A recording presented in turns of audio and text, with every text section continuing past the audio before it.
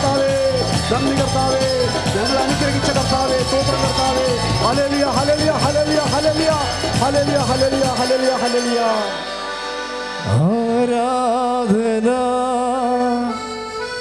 ആരാധന യേശുവേ ആരാധന ആരാധന ആരാധന യേശുവേ ആരാധന ആരാധന ആരാധന സ്നേഹമേ ആരാധന ആരാധന ആരാധന സ്നേഹമേ ആരാധന. കരങ്ങൾ വീശുവന്ന് ചേർന്ന് ഹല്ലേലൂയ ഹല്ലേലൂയ ഹല്ലേലൂയ ഹല്ലേലൂയ. ശക്തിയോടെ ഹല്ലേലൂയ ഹല്ലേലൂയ ഹല്ലേലൂയ ഹല്ലേലൂയ. ആരാധന ആരാധന യേശുവേ ആരാധന ആരാധന ആരാധന യേശുവേ ആരാധന. സ്വസ്തി സ്വർലോകറാണി മാലാഖമാരുടെ റാണി നിന്നിൽ നിന്നാഗതമായി മണ്ണിൽ രക്ഷകദീപം. സ്വസ്തി സ്വർലോകറാണി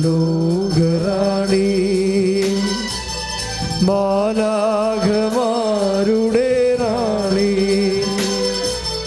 നിന്നിൽ നിന്നാഗതമായി മണ്ണിൽ രക്ഷകദീപം. ധന്യേ മഹത്വം പിറന്ന കന്യേ മനോഹരിതായേ ധന്യേ മഹത്വം പിറന്ന കന്യേ മനോഹരിതായേ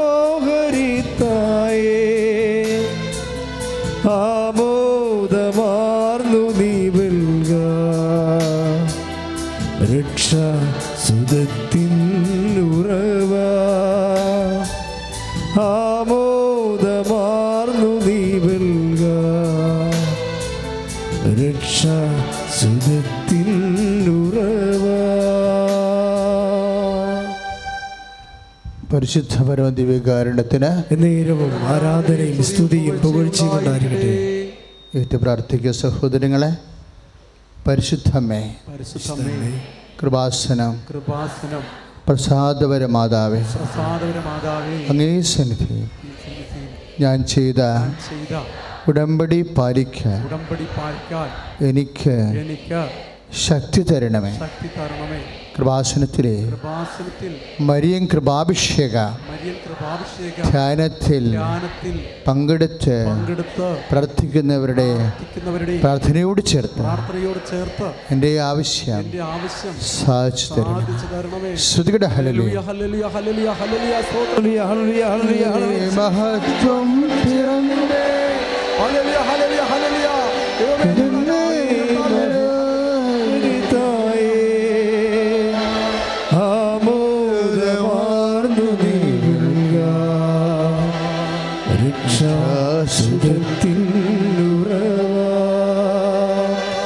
ധന്യേ മഹത്വം പിറന്ന കന്യേ മനോഹരിതായേ ആമോദമാർന്നു നീ വെൽക രക്ഷാ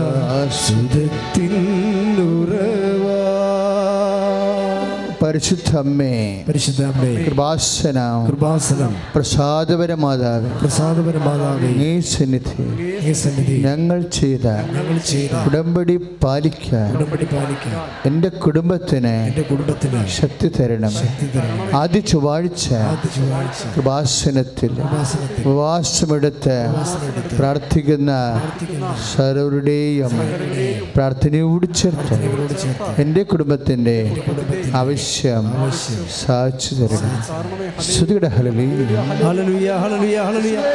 ധന്യേ മഹത്വം പിറന്ന കന്യേ മനോഹരി തായേ, ആമോദമാർന്നു നീ നൽക രക്ഷ സുതത്തിനുറവാ.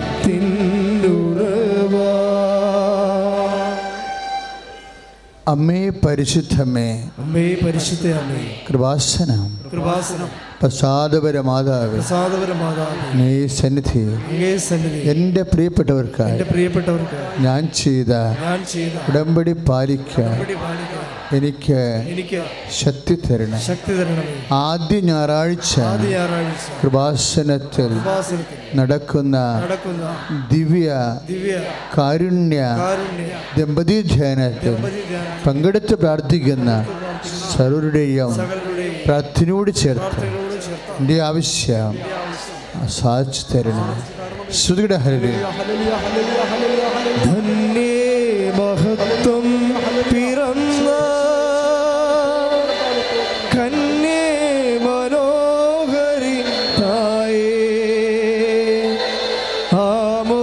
ആമോദമാർന്നു നീ നൽക രക്ഷ സുതത്തിനുറവാ. സ്തുതിയുടെ ഹല്ലേലൂയ, ഹല്ലേലൂയ, ഹല്ലേലൂയ, ഹല്ലേലൂയ, ഹല്ലേലൂയ. യേശുവേ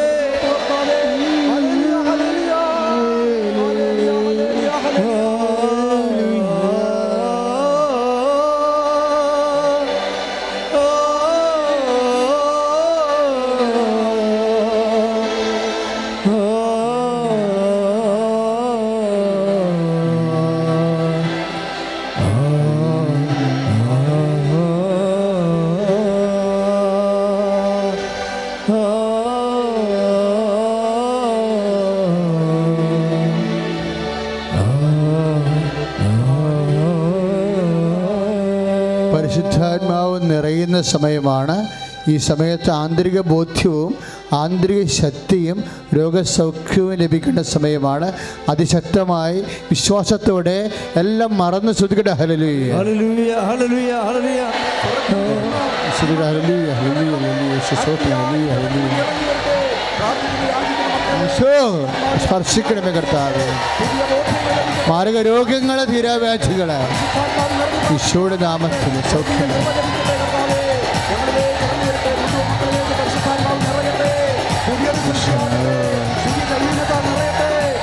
സ്പർശിക്കണമേ കർത്താവേ, വിശുദ്ധ രക്തത്താൽ തളിക്കണമേ കർത്താവേ. അസ്ഥിബന്ധങ്ങള്, മാംസപേശികള് കർത്താവിന്റെ നാമത്തില്, കർത്താവിന്റെ ഉന്നതമായ നാമത്തില് സൗഖ്യം പ്രാപിക്കട്ടെ.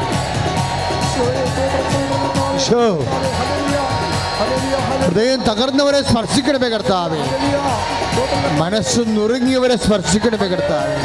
ഈശോ, കൊടിയ മദ്യപാനികള്, മനോരോഗികള്, പക്ഷരോഗികൾ, മനോരോഗികള് യേശുവിന്റെ നാമത്തില്, യേശുവിന്റെ നാമത്തില്, യേശുവിന്റെ നാമത്തില് സൗഖ്യം പ്രാപിക്കട്ടെ. ഹല്ലേലൂയ,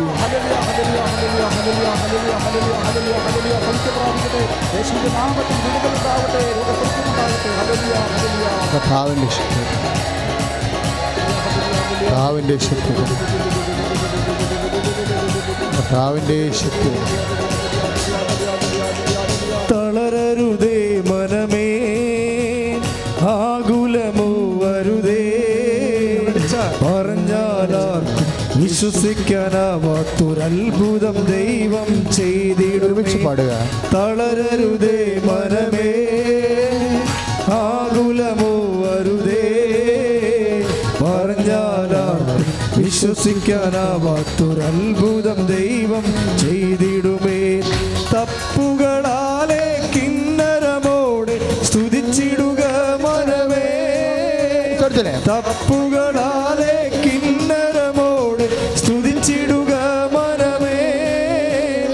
ആകുലമെല്ലാം ആനന്ദമാകും സ്തുതിച്ചിടുക മനമേ. ആകുലമെല്ലാം ആനന്ദമാകും സ്തുതിച്ചിടുക മനമേ. തളരരുതേ മനമേ, ആകുലമോ വരുതേ. പറഞ്ഞാലാർക്കും വിശ്വസിക്കാനാവാത്തൊരത്ഭുതം ദൈവം ചെയ്തിടുമേ. തളരരുതേ മനമേ, ആകുലമോ വരുതേ. പറഞ്ഞാലാർക്കും വിശ്വസിക്കാനാവാത്തൊരത്ഭുതം ദൈവം ചെയ്തിടുമേ. തപ്പുകളാലെ കിന്നരമോടെ സ്തുതിച്ചിടുക മനമേ.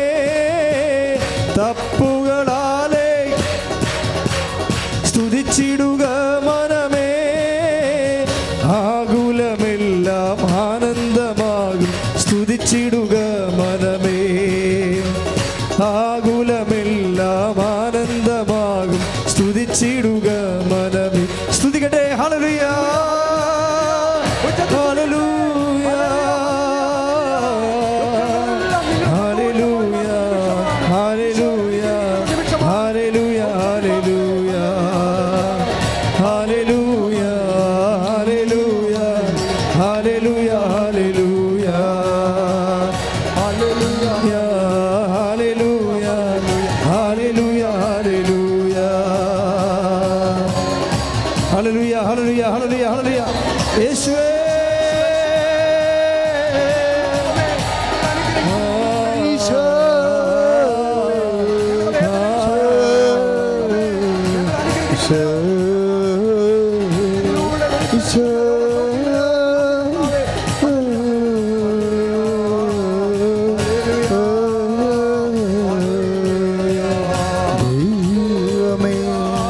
ഹല്ലേലൂയ, ഹല്ലേലൂയ, ഹല്ലേലൂയ, ഹല്ലേലൂയ.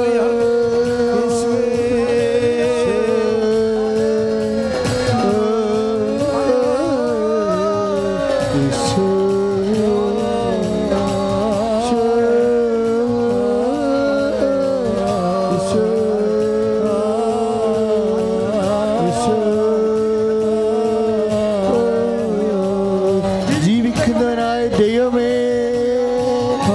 ക്രൂശിക്കപ്പെട്ട ദൈവമേ, തിരുവിലാവിൽ മുറിവേറ്റ ദൈവമേ,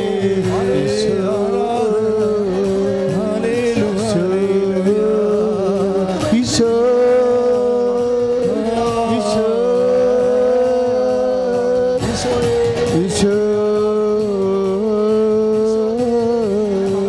ക്രൂശിതനായ ദൈവമേ,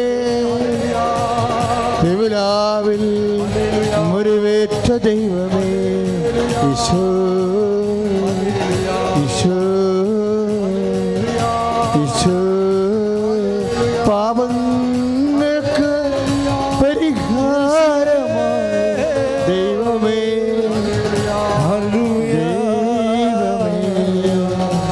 കരചരണങ്ങളിൽ കരചരണങ്ങളിൽ ആണി പഴുതേറ്റ ദൈവമേ, ഈശോ,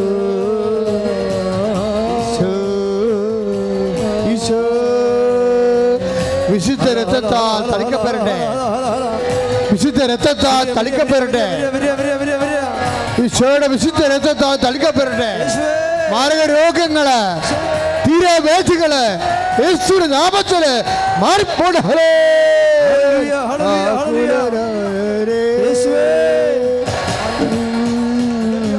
തളരരുതേ മനമേ, ആകുലമോ വരുതേ. പറഞ്ഞാലാരും വിശ്വസിക്കാനാവാത്തൊരത്ഭുതം ദൈവം ചെയ്തിടും. സന്തോഷത്തോടെ തളരരുതേ മനമേ, ആകുലമോ വരുതേ. പറഞ്ഞാലാർക്കും വിശ്വസിക്കാനാവാത്തൊരത്ഭുതം ദൈവം ചെയ്തിടുമേ.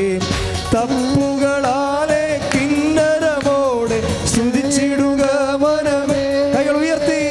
തപ്പുകളാലെ കിന്നരമോടെ സ്തുതിച്ചിടുക മനമേ. ആകുലമെല്ലാം ആനന്ദമാകും സ്തുതിച്ചിടുക മനമേ. ആകുലമെല്ലാം ആനന്ദമാകും സ്തുതിച്ചിടുക മനമേ. തളരരുതേ മനമേ, ആകുലമോ വരുതേ. പറഞ്ഞാൽ വിശ്വസിക്കാനാവാത്തൊരത്ഭുത ദൈവം ചെയ്തിടുമേ.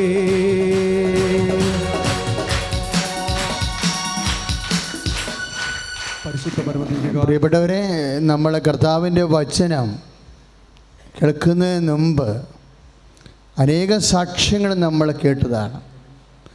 ജീവിതം വളരെ തകർന്ന് തവിട് പൊടിയായിപ്പോയ മനുഷ്യരെ ആ പൊടിയിൽ നിന്ന് കർത്താവ് മനുഷ്യനെ നിശ്വാസങ്ങളിലേക്ക് നാസ്തികളിലേക്ക് നിശ്വസിച്ച് കർത്താവ് മനുഷ്യനെ ജനിപ്പിച്ചതുപോലെയാണ് തകർന്നുപോയ കുടുംബങ്ങളെ കർത്താവ്, ജീവിതങ്ങളെ കർത്താവ് വീണ്ടും ജീവൻ കൊടുത്തു കൊണ്ടുവന്നത്. നമ്മൾ സാക്ഷ്യങ്ങൾ കേട്ടതാണ്. അതാണ് നമ്മുടെ സന്തോഷത്തിൻ്റെ കാരണം. അതുപോലെ ഇവിടെയുള്ള എല്ലാവരെയും, ഒരു കുഞ്ഞിനെ ഒഴികെ എല്ലാവരെയും കർത്താവ്, നിങ്ങളാരും ഇത് എന്തിരിക്കണേ? ഇരിക്കാൻ നേരത്ത് പറയാം എഴുന്നേറ്റ്. ആരാധന സമയത്ത് ഇരിക്കരുത്, ആരാധന തുറന്നുകൊണ്ടിരിക്കുകയാണ്. ഇരിക്കുന്ന സമയത്ത് അച്ഛൻ പറയാം. സുടിയുടെ ഹല്ലേലൂയ ഹല്ലേലൂയ ഹല്ലേലൂയ ഹല്ലേലൂയ ഹല്ലേലൂയ ഹല്ലേലൂയ. യേശുവേ നന്ദി. ഹല്ലേലൂയ ഹല്ലേലൂയ ഹല്ലേലൂയ ഹല്ലേലൂയ ഹല്ലേലൂയ ഹല്ലേലൂയ ഹല്ലേലൂയ ഹല്ലേലൂയ ഹല്ലേലൂയ. യേശുവേ യേശുവേ ഹല്ലേലൂയ. നന്ദി പറയുന്ന ദൈവമേ, സ്വർഗ്ഗം തുറന്ന് അനുഗ്രഹം വർഷിക്കുന്ന ദൈവമേ, നന്ദി കർത്താവേ. ജീവിക്കുന്ന കർത്താവേ, ഞങ്ങളോടൊപ്പമായിരിക്കുന്ന ദൈവമേ, ഞങ്ങളെ അനുഗ്രഹിക്കുന്ന ദൈവമേ, കർത്താവേ ഞങ്ങളെ അനുഗ്രഹിക്കുന്ന ദൈവമേ, അനുഗ്രഹ പെരുമഴ ചെയ്യുന്ന ഈശോയെ നന്ദി കർത്താവേ. നന്ദി നന്ദി നന്ദി ദൈവമേ. ഹല്ലേലൂയ ഹല്ലേലൂയ ഹല്ലേലൂയ ഹല്ലേലൂയ ഹല്ലേലൂയ ഹല്ലേലൂയ ഹല്ലേലൂയ. യേശുവേ കർത്താവേ, സ്തോത്രം സ്തോത്രം. ഹല്ലേലൂയ ഹല്ലേലൂയ ഹല്ലേലൂയ ഹല്ലേലൂയ ഹല്ലേലൂയ ഹല്ലേലൂയ ഹല്ലേലൂയ ഹല്ലേലൂയ. തളരരുതേ മനമേ, ആകുലമോ വരുതേ.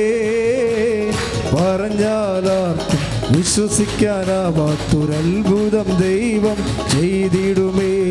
തളരരുതേ മനമേ, ആകുലമോ വരുതേ. പറഞ്ഞാലാർക്കും വിശ്വസിക്കാനാവാത്തൊരത്ഭുതം ദൈവം ചെയ്തിടുമേ. തപ്പുകളാലെ കിന്നരമോടെ സ്തുതിച്ചിടുക മനമേ. കൈകൾ ഉയർത്തി. തപ്പുകളാലെ സ്തുതിച്ചിടുക മനമേ.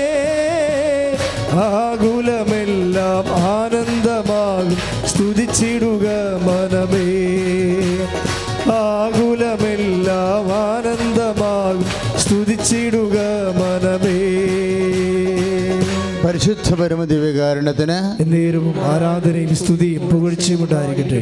മക്കളെ, അസ്ഥി രോഗികൾ, ക്യാൻസർ രോഗികൾ, ജയിലിൽ കിടന്നവർ, കിടക്കാൻ പോകുന്നവർ, കോടികൾ കടമുണ്ടാകുന്നവർ, എല്ലാവരെയും കർത്താവ് പരിശുദ്ധ അമ്മയുടെ മധ്യസ്ഥതാൽ എല്ലാവർക്കും പുതിയ ജീവിതം കൊടുത്ത് അതിൻ്റെ സന്തോഷത്തിൽ നമുക്കൊരു പ്രത്യാശയുണ്ട്. എന്താണ്?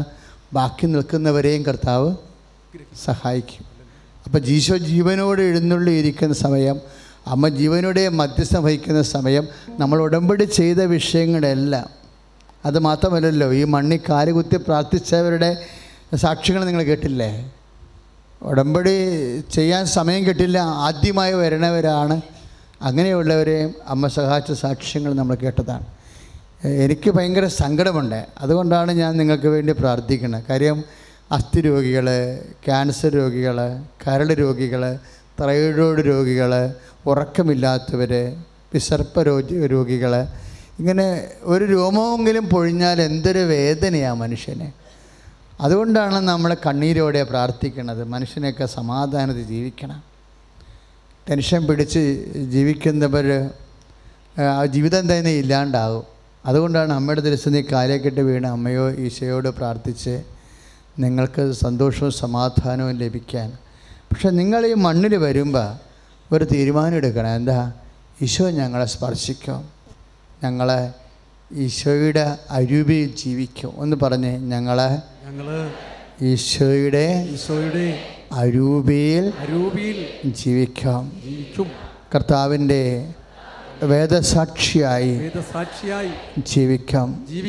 കർത്താവെ, മാരക രോഗികളെ, മനസ്സ് പൊടിഞ്ഞു പോണവരെ, ചികിത്സിക്കാൻ വേണ്ടി പോലും കാൽക്കാശില്ലാത്തവരെ എന്തിനു ജീവിക്കണമെന്ന് ആകുലപ്പെടുന്നവരെ ഇപ്പോൾ സ്പർശിക്കണമേ. അസ്ഥി രോഗികളെ സ്പർശിക്കണമേ. ത്വക്ക് രോഗികളെ സ്പർശിക്കണമേ. കരൾ രോഗികളെ സ്പർശിക്കണമേ. കിഡ്നി രോഗികളെ സ്പർശിക്കണമേ. ഹൃദയ രോഗികളെ സ്പർശിക്കണമേ. മനോരോഗികളെ സ്പർശിക്കണമേ. യേശുവിന്റെ നാമത്തിൽ, യേശുവിന്റെ നാമത്തിൽ, യേശുവിന്റെ നാമത്തിൽ മാരക രോഗങ്ങള് തീരവ്യാധികള് മാറിപ്പോകട്ടെ. ഈ നിമിഷം മാറിപ്പോകട്ടെ. വലിയ വിശ്വാസത്തോടുകൂടി രോഗസൗഖ്യങ്ങൾ നടക്കുന്ന നിമിഷത്തിൽ സ്തുതിക്കട്ടെ കർത്താവേ. അവിടുത്തെ വലിയ അനുഗ്രഹത്തെ ഓർത്ത് നന്ദി പറയുന്നു കർത്താവേ. ഞങ്ങളുടെ പ്രാർത്ഥനകൾ ശ്രമിച്ചതിനെ ഓർത്ത് നന്ദി പറയുന്നു കർത്താവേ. ചെങ്കടലിന്റെ മുൻപിൽ നീ പതറുവതോ മനമേ? ചെങ്കടലിന്റെ മുൻപിൽ നീ പതറുവതോ മനമേ? ചെങ്കടൽ മീതെ കൈനീട്ടി നിന്റെ ദൈവം ഇറങ്ങി വരും, സൗഖ്യം തന്നിടും. ചെങ്കടൽ മീതെ കൈനീട്ടി നിന്റെ ദൈവം ഇറങ്ങി വരും, സൗഖ്യം തന്നിടും. തളരരുതേ മനമേ, ആകുലമോ അരുതേ. പറഞ്ഞാലാർക്കും വിശ്വസിക്കാനാവാത്തൊരത്ഭുതം ദൈവം ചെയ്തിടുമേ. സന്തോഷത്തോടെ ഇരിക്കുക.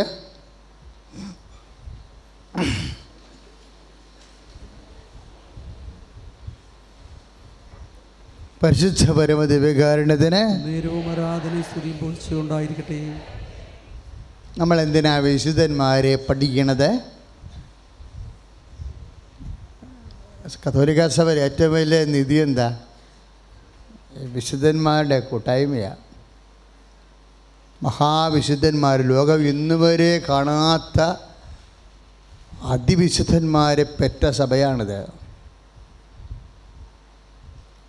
അപ്പം അതിലൊരാളാണ് ഇന്നലത്തെ വിശുദ്ധൻ. ഇന്നലെ ആരുടെ തിരുനാളാ?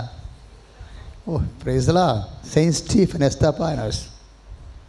എനിക്ക് ഭയങ്കര ഇഷ്ടമുള്ള ഒരു സെയിൻറ്റാണ് Esthappanos, saint Stephen. Saint Stephen എൻ്റെ പ്രത്യേകത എന്താണെന്ന് വെച്ച് കഴിഞ്ഞാൽ, കുറേ പ്രത്യേകതയുണ്ട്. അത് എന്നെ സ്പർശിച്ചിരിക്കുന്ന ഒരു പ്രത്യേകതയുണ്ട്. അതായത് ഈ മനുഷ്യൻ ആദിമസഭയിലെ വലിയ സുവിശേഷ പ്രവർത്തകനായിരുന്നു. സുവിശേഷ പ്രവർത്തകൻ മാത്രമല്ല, ഇദ്ദേഹത്തിൻ്റെ ശ്വാസങ്ങളിലെല്ലാം സുവിശേഷമാണ്. ശ്വാസങ്ങളിൽ, അതായത് ഒരു ശ്വാസം പുറത്തേക്ക് പോയാൽ യേശുവേ എന്ന് വിളിക്കും. യേശുവിൻ്റെ മനോഭാവം, പൗലോസ് അപ്പോസ്തലൻ പറയവേ, യേശുക്രിസ്തുവിൻ്റെ മനോഭാവം നിങ്ങൾക്കുണ്ടാവട്ടെ എന്ന്. ബൈബിളിലെ ഏറ്റവും ശക്തമായ നിർദ്ദേശങ്ങൾ ഒന്നിതാണ്. ഒന്ന് പറഞ്ഞേ, യേശുക്രിസ്തുവിൻ്റെ മനോഭാവം നിങ്ങൾക്കുണ്ടാവട്ടെ. ഇപ്പം നമുക്ക് ഉണ്ടാവേണ്ടത് എന്താണ്? ഫിലിപ്പിയ ലേഖനമാണ് 2:6. ഫിലിപ്പിയ 2:6 പൗലോസ് അപ്പോസ്തലൻ ഇത് വെച്ച് വലിയ ദൈവിക രഹസ്യങ്ങൾ വെളിപ്പെടുത്തിയ ആളാണ്. ഞാൻ പൗലോസിനെ കുറിച്ച് ചിന്തിക്കുമ്പോഴൊക്കെ ആദ്യം ചിന്തിക്കുന്നത് സ്റ്റീഫനെ കുറിച്ചാണ്. കാരണം സ്റ്റീഫനെ കൊന്നത് പൗലോസാണ്. അന്ന് പൗലോസ് അല്ലായിരുന്നു, ആളുടെ പേരെന്തായിരുന്നു? സാവൂള്. അപ്പോൾ ബൈബിള് വളരെ ശക്തമായി പറയും, സ്റ്റീഫനെ കൊല്ലുന്നതിന് മുമ്പ് സ്റ്റീഫൻ്റെ വസ്ത്രം അവർ ഉരിഞ്ഞെടുക്കും. എന്നിട്ട് ആരുടെ അടുത്ത് കൊണ്ടുപോയി കൊടുക്കണത്? സാവൂളിൻ്റെ അടുത്ത് കൊണ്ടുപോയി കൊടുക്കും. സാവൂൾ ഈ വധത്തെ ന്യായീകരിച്ചെന്ന്. സുവിശേഷ പ്രവർത്തകരുടെ എന്നെ കൊല്ലണത് ന്യായീകരിച്ച ആളാണ് സാവൂൾ. അതാണ് ബൈബിള് നൽകുന്ന ഭയങ്കര വിചിത്രമായൊരു സൂചന. സാവൂൾ ഈ വധത്തെ ന്യായീകരിച്ചു എന്ന് പറയുന്നിടത്ത് സ്റ്റീഫൻ്റെ മരണം ബൈബിൾ റിപ്പോർട്ട് ചെയ്യും. സ്റ്റീഫൻ്റെ മരണം എങ്ങനെയായിരുന്നു.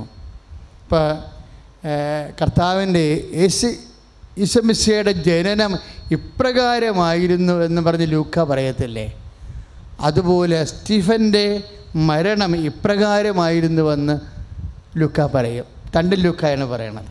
ലൂക്കായുടെ സുവിശേഷത്തിലെ ഈശോൻ്റെ ജനനത്തെക്കുറിച്ച് പറയുമ്പോൾ യേശുക്രിസ്തുവിൻ്റെ ജനനം ഇപ്രകാരമായിരുന്നു എന്ന് പറഞ്ഞിട്ട് ബാക്കിയുള്ള കാര്യങ്ങൾ പറയും. ഈ ലൂക്ക തന്നെയാണ് നടപടി പുസ്തകം എഴുതിയിരിക്കുന്നത്. അവിടെ തുടങ്ങണം എങ്ങനെ, അത് ഒരു സഭയുടെ മുന്നേറ്റം തുടങ്ങണത്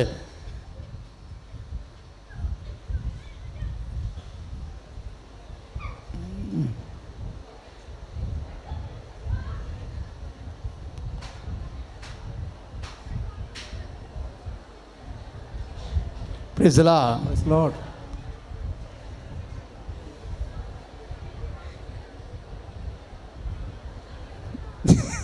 ഇരിക്കും മക്കളെ, സമാധാനത്തിൽ ഇരിക്കുക.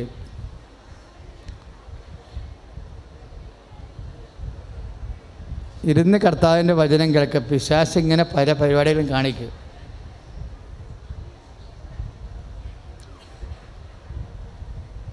ശ്രുതികട ഹല്ലേലൂയ. യേശുവേ നന്ദി. ഹല്ലേലൂയ ഹല്ലേലൂയ ഹല്ലേലൂയ ഹല്ലേലൂയ ഹല്ലേലൂയ ഹല്ലേലൂയ ഹല്ലേലൂയ ഹല്ലേലൂയ ഹല്ലേലൂയ ഹല്ലേലൂയ ഹല്ലേലൂയ. ആവേ ആവേ ആവേ മരിയ ആവേ ആവേ ആവേ മരിയ. Praise the Lord. ഹല്ലേലൂയ. അപ്പം സ്റ്റീഫൻ വചനം പ്രഘോഷിക്കുകയും വചനം പ്രചരിപ്പിക്കുകയും രോഗികളെ സുഖമാക്കുകയും ചെയ്തപ്പോൾ കുറേ ആൾക്കാർക്ക് സ്റ്റീഫനോട് വൈരാഗ്യം തോന്നി. ശത്രുക്കൾ അദ്ദേഹത്തിനെ പൊതുനിരത്തിൽ കൊണ്ടുവന്ന് കല്ലെറിഞ്ഞ് കൊല്ലുകയാണ് ചെയ്തത്. പക്ഷെ സ്റ്റീഫൻ്റെ വസ്ത്രം ഊരി എടുത്തിട്ട് സ്റ്റീഫനെ കല്ലെറിയുമ്പോൾ പടപടാന്ന് ഈ കല്ല് വന്ന് സ്റ്റീഫൻ്റെ തലയിൽ വീഴുന്ന തലച്ചോറൊക്കെ പൊട്ടണുള്ള സമയം. അപ്പോൾ സ്റ്റീഫൻ്റെ മനോഭാവം ബൈബിൾ പറയും. എന്താ? സ്റ്റീഫൻ മുകളിലേക്ക് നോക്കിയെന്ന. സൈഡിൽ നിന്നല്ലേ കല്ല് വരണത് അല്ലേ? ഇപ്പം നടപടി പുസ്തകത്തിൽ അതിരസകരമായ ഒരു പ്രതിപാദ്യമാണ്. നടപടി 7:55. എസ്തപ്പാൻ മുകളിലേക്ക് നോക്കി. എപ്പോഴാണ്? താൻ രക്തസാക്ഷിയായിക്കൊണ്ടിരിക്കുകയാണ്. വലിയ കല്ലുകൾ വന്ന് വീണ് തൻ്റെ തല പൊട്ടിച്ച് നെഞ്ച് പൊട്ടിച്ചുകൊണ്ട് ഭയങ്കര കൊടിയ വേദന അനുഭവിക്കുന്ന സമയത്ത് അവൻ മുകളിലേക്ക് നോക്കി. ഇതിലെന്താണ് ഇപ്പോൾ വചനം പറയണത്? അവൻ മുകളിലേക്ക് നോക്കിയപ്പോൾ പിതാവായ ദൈവത്തെ കണ്ടു. അപ്പം നമ്മുടെ ചുറ്റും പ്രശ്നങ്ങൾ കൂടി വരുമ്പോൾ നമ്മൾ എങ്ങോട്ട് നോക്കണമെന്നാണ് ബൈബിൾ പറയണത്? മുകളിലേക്ക് നോക്കണം. ഇപ്പം കടമായാലും ഇപ്പം സാക്ഷ്യം പറഞ്ഞ ആൾക്കാരല്ലേ എങ്ങനെ നോക്കുക? മുകളിലേക്ക് നോക്കിയ ആൾക്കാരാണല്ലേ. അതെപ്പോഴും ശ്രദ്ധിക്കണം. എന്നിട്ട് പ്രാർത്ഥിക്കുന്ന പ്രാർത്ഥനകളുണ്ട്. എന്താ പ്രാർത്ഥന? കർത്താവേ, ഈ അപരാധം അവരുടെ മേൽ ചുമത്തരുതേ. അതാര് പ്രാർത്ഥിച്ചതാ? കുരിശ് കിടന്ന് ഈശോ പ്രാർത്ഥിച്ചതാ അല്ലേ? ക്ലേശങ്ങളുടെ കാലങ്ങളിൽ ക്ഷമയ്ക്ക് വേണ്ടി പ്രാർത്ഥിക്കുകയാണ്. കർത്താവ് ഈ അപരാധങ്ങൾ, കാര്യം അവർ ചെയ്യുന്നത് എന്താണെന്ന് അവർ അറിയുന്നില്ല, അവരോട് ക്ഷമിക്കണമേ. ക്ലേശകാലങ്ങളിൽ ഒരു വ്യക്തിക്ക് പ്രാർത്ഥിക്കാവുന്ന ഏറ്റവും വലിയ പ്രാർത്ഥന എന്താ? ക്ഷമയുടെ പ്രാർത്ഥനയാണ്. ക്ലേശകാലങ്ങളിൽ നമുക്ക് ജോലിയില്ല, അവന് കടമാണ്, രോഗമാണെന്നൊക്കെ പറയുമ്പോഴേ നമ്മൾ ഉടമ്പടി ചെയ്തിട്ടുണ്ട്. പക്ഷേ ഉടമ്പടിയിലുള്ള അരമണിക്കൂർ വചനം വായിക്കാനില്ലേ? എഴുതിയിട്ടില്ലേ അല്ലേ? അരമണിക്കൂർ വചനം വായിക്കണേ. അരമണിക്കൂർ എന്ന് പറയുമ്പോൾ 30 വചനം എടുത്തിട്ട് 5 മിനിറ്റ് വായിക്കും, പിന്നെ 5 മണിക്ക് ഉച്ച കഴിഞ്ഞ് വായിക്കും. അത് ആ വചനം തന്നെ വൈകുന്നേരം വായിക്കും. അങ്ങനെ ഒരു വചനം തന്നെ വായിക്കേണ്ടത്. അല്ല, നിങ്ങൾ പത്രം പോലെ വായിച്ചു പോകരുത്. ഒരു 30 വചനം എടുക്കുക, എന്നിട്ട് 5 മിനിറ്റ് കൂടുമ്പോൾ സമയം കിട്ടുമ്പോഴൊക്കെ ഒറ്റ സ്ട്രെച്ചിന് നിങ്ങളിപ്പോൾ വായിക്കണമെങ്കിൽ എന്താ പറയുക, ഒറ്റ സ്ട്രെച്ചിന് ഒറ്റയടിക്ക് ഇങ്ങനെ വായിക്കണം. അങ്ങനെ അത് പത്രം വായിക്കണതാണ്, വചനം വായിക്കണമല്ല. വചനം വായിക്കുമ്പോൾ വചനം മാംസമാകാനുള്ള സമയം കൊടുക്കും നമ്മൾ. വചനം എല്ലാം അമ്മയെ കണ്ടപ്പോൾ എലിസബത്ത് എന്താ പറയണത്, കർത്താവ് നിന്നോട് അരുളിച്ചെയ്ത കാര്യങ്ങൾ 2:45 നിറവേറുമെന്ന്, യൂക്കായുടെ സുവിശേഷം നിറവേറുമെന്ന് വിശ്വസിച്ച നീ. അപ്പോൾ വചനമെല്ലാം എന്തിനുള്ളതാണ്? നിറവേറാനുള്ളതാണ്. അപ്പോൾ ഒരു വചനമെങ്കിലും നമ്മുടെ ജീവിതത്തിൽ ഒരു ദിവസം നിറവേറും. അപ്പം അതുകൊണ്ട് പ്രാർത്ഥിക്കുമ്പോഴൊക്കെ പ്രാർത്ഥിക്കേണ്ടത്, കർത്താവേ വചനം എൻ്റെ ജീവിതത്തിൽ നിറവേറാൻ എന്നെ വചനത്തിൻ്റെ വേദത്തിൻ്റെ സാക്ഷിയാക്കണേ. എനിക്ക് വചനം ജീവിക്കാനുള്ള കൃപ തരണമേ. നിങ്ങളുടെ കാര്യത്തെ ഓർത്താണ് ഉടമ്പടി ചെയ്ത് സങ്കടത്തോടെ പ്രാർത്ഥിക്കുന്നത്. അത് ക്രിസ്ത്യൻ പ്രെയർ അല്ല. ശരിക്കും ക്രിസ്ത്യൻ പ്രെയർ ആയിരുന്നെന്നുണ്ടെങ്കിൽ ആ സ്റ്റീഫൻ ചെയ്യുന്നതാണ് ക്രിസ്ത്യൻ പ്രെയർ. എന്താണ്? പിതാവേ ഈ തെറ്റുകൾ ഇവരോട് ക്ഷമിക്കണമേ എന്ന് ശത്രുക്കൾക്ക് വേണ്ടി പ്രാർത്ഥിക്കുകയാണ്. അല്ലാതെ ഈ കല്ലറി നിർത്തണമെന്നാണ് പ്രാർത്ഥിക്കണത്. അതാണ് തനിക്ക് വേണ്ടി പ്രാർത്ഥിക്കണത്. കർത്താവ്, ഞാൻ വചനമാണല്ലോ പ്രഘോഷിച്ചത്, നിനക്ക് വേണ്ടിയല്ലേ ജീവിച്ചത്, എന്നിട്ട് നാട്ടുകാരെന്നെ കല്ലെറിയണമല്ല, അവിടെ കല്ലെറി ഒന്ന് കുറക്കണേ എന്നാണ് പ്രാർത്ഥിക്കണത്. അല്ല, മറിച്ച് ക്രിസ്ത്യൻ പ്രെയർ എന്ന് പറയണത് മറ്റു വ്യക്തികളെ ആണ് ടാർഗറ്റ് ചെയ്യണത്. എന്താണ്? കർത്താവേ അവരോട് ക്ഷമിക്കണമേ. ക്ഷമയെന്ന് പറയുമ്പോൾ അവർക്ക് അതിനകത്ത് സ്നേഹമുണ്ട്, സഹനമുണ്ട്. സഹിക്കുന്ന സ്നേഹത്തിനാണ് ക്ഷമ എന്ന് പറയണത്, ഇല്ലേ? ഇത് നമ്മൾ ഫിലിപ്പിയർ ഇപ്പോൾ ഈ നടപടി 7:55 ഫിലിപ്പിയർ 2:6 ബന്ധമുണ്ട്. എന്താണ്? യേശുക്രിസ്തുവിൻ്റെ മനോഭാവം നിങ്ങൾക്കുണ്ടാവട്ടെ. ഈ സ്വർഗം തുറപ്പിക്കണേനൊക്കെ ഉള്ള പ്രാർത്ഥനയാണ്. പ്രാർത്ഥന എന്തിനുള്ളതാണ്? സ്വർഗം തുറപ്പിക്കാനുള്ളതാണ്. സ്വർഗം നമ്മളെന്തിനാണ് ഉടമ്പടി ചെയ്യണം? സ്വർഗം തുറപ്പിക്കാനല്ലേ, അല്ലേ? സ്വർഗം തുറപ്പിക്കണമെങ്കിൽ സ്വർഗം തുറപ്പിക്കുന്ന ടെക്നിക്കുണ്ട്, വചന വെളിപ്പെടുത്തുന്ന രീതികളുണ്ട്. സ്റ്റീഫൻ സ്വർഗം തുറപ്പിച്ച ആളാണ്, പ്രാർത്ഥിച്ച് സ്വർഗം തുറപ്പിച്ചതാ. എങ്ങനെ തുറപ്പിച്ചത്? ക്ഷമ കൊടുത്താണ് തുറപ്പിച്ചത്. കർത്താവെ അവരോട് ക്ഷമിക്കണമേ. അതിൻ്റെ അർത്ഥം എന്താണ്? ക്ഷമയിൽ എന്തെല്ലാം ഉണ്ട്?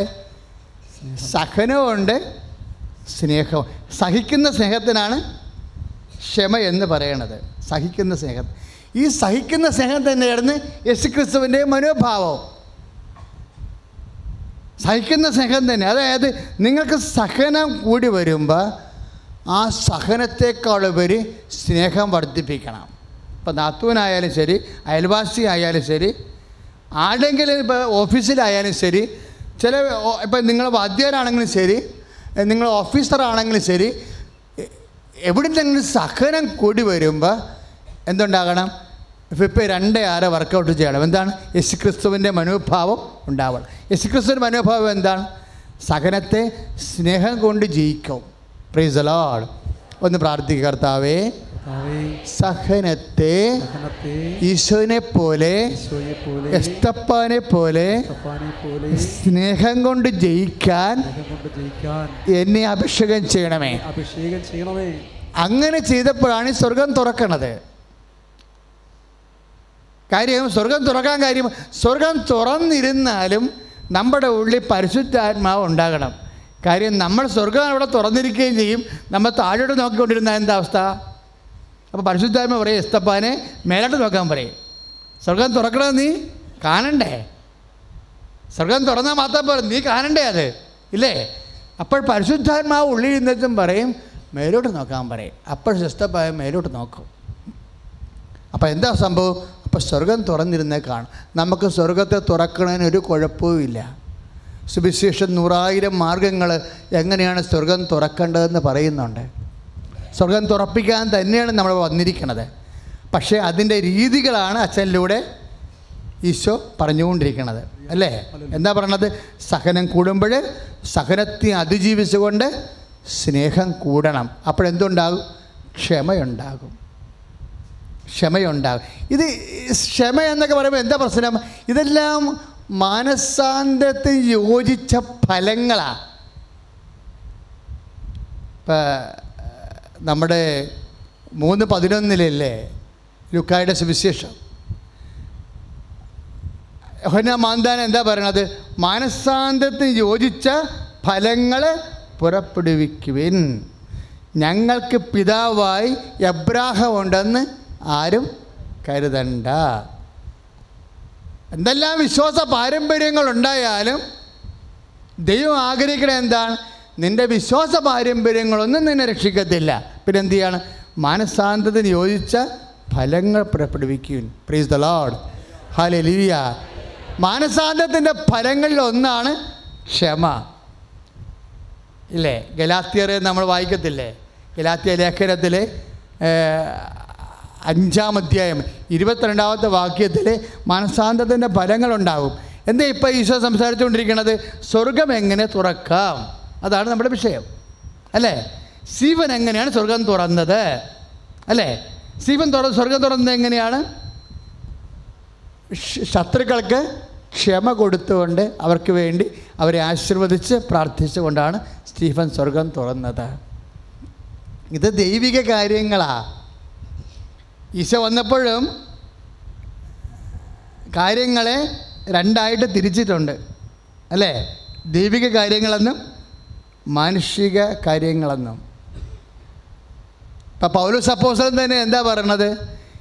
ഈ സാവൂളിൻ അവിടെ അടുത്ത ദമാസ്കസിലേക്ക് പോകാൻ വേണ്ടി മറ്റ് സ്റ്റീഫനെ പോലുള്ളവരെയും വിശ്വാസികളെയും ഡിക്കന്മാരെയും കൊല്ലാൻ വേണ്ടി അധികാരികളിൽ പത്രം വാങ്ങിച്ചുകൊണ്ടിരിക്കുന്ന സാവൂള്.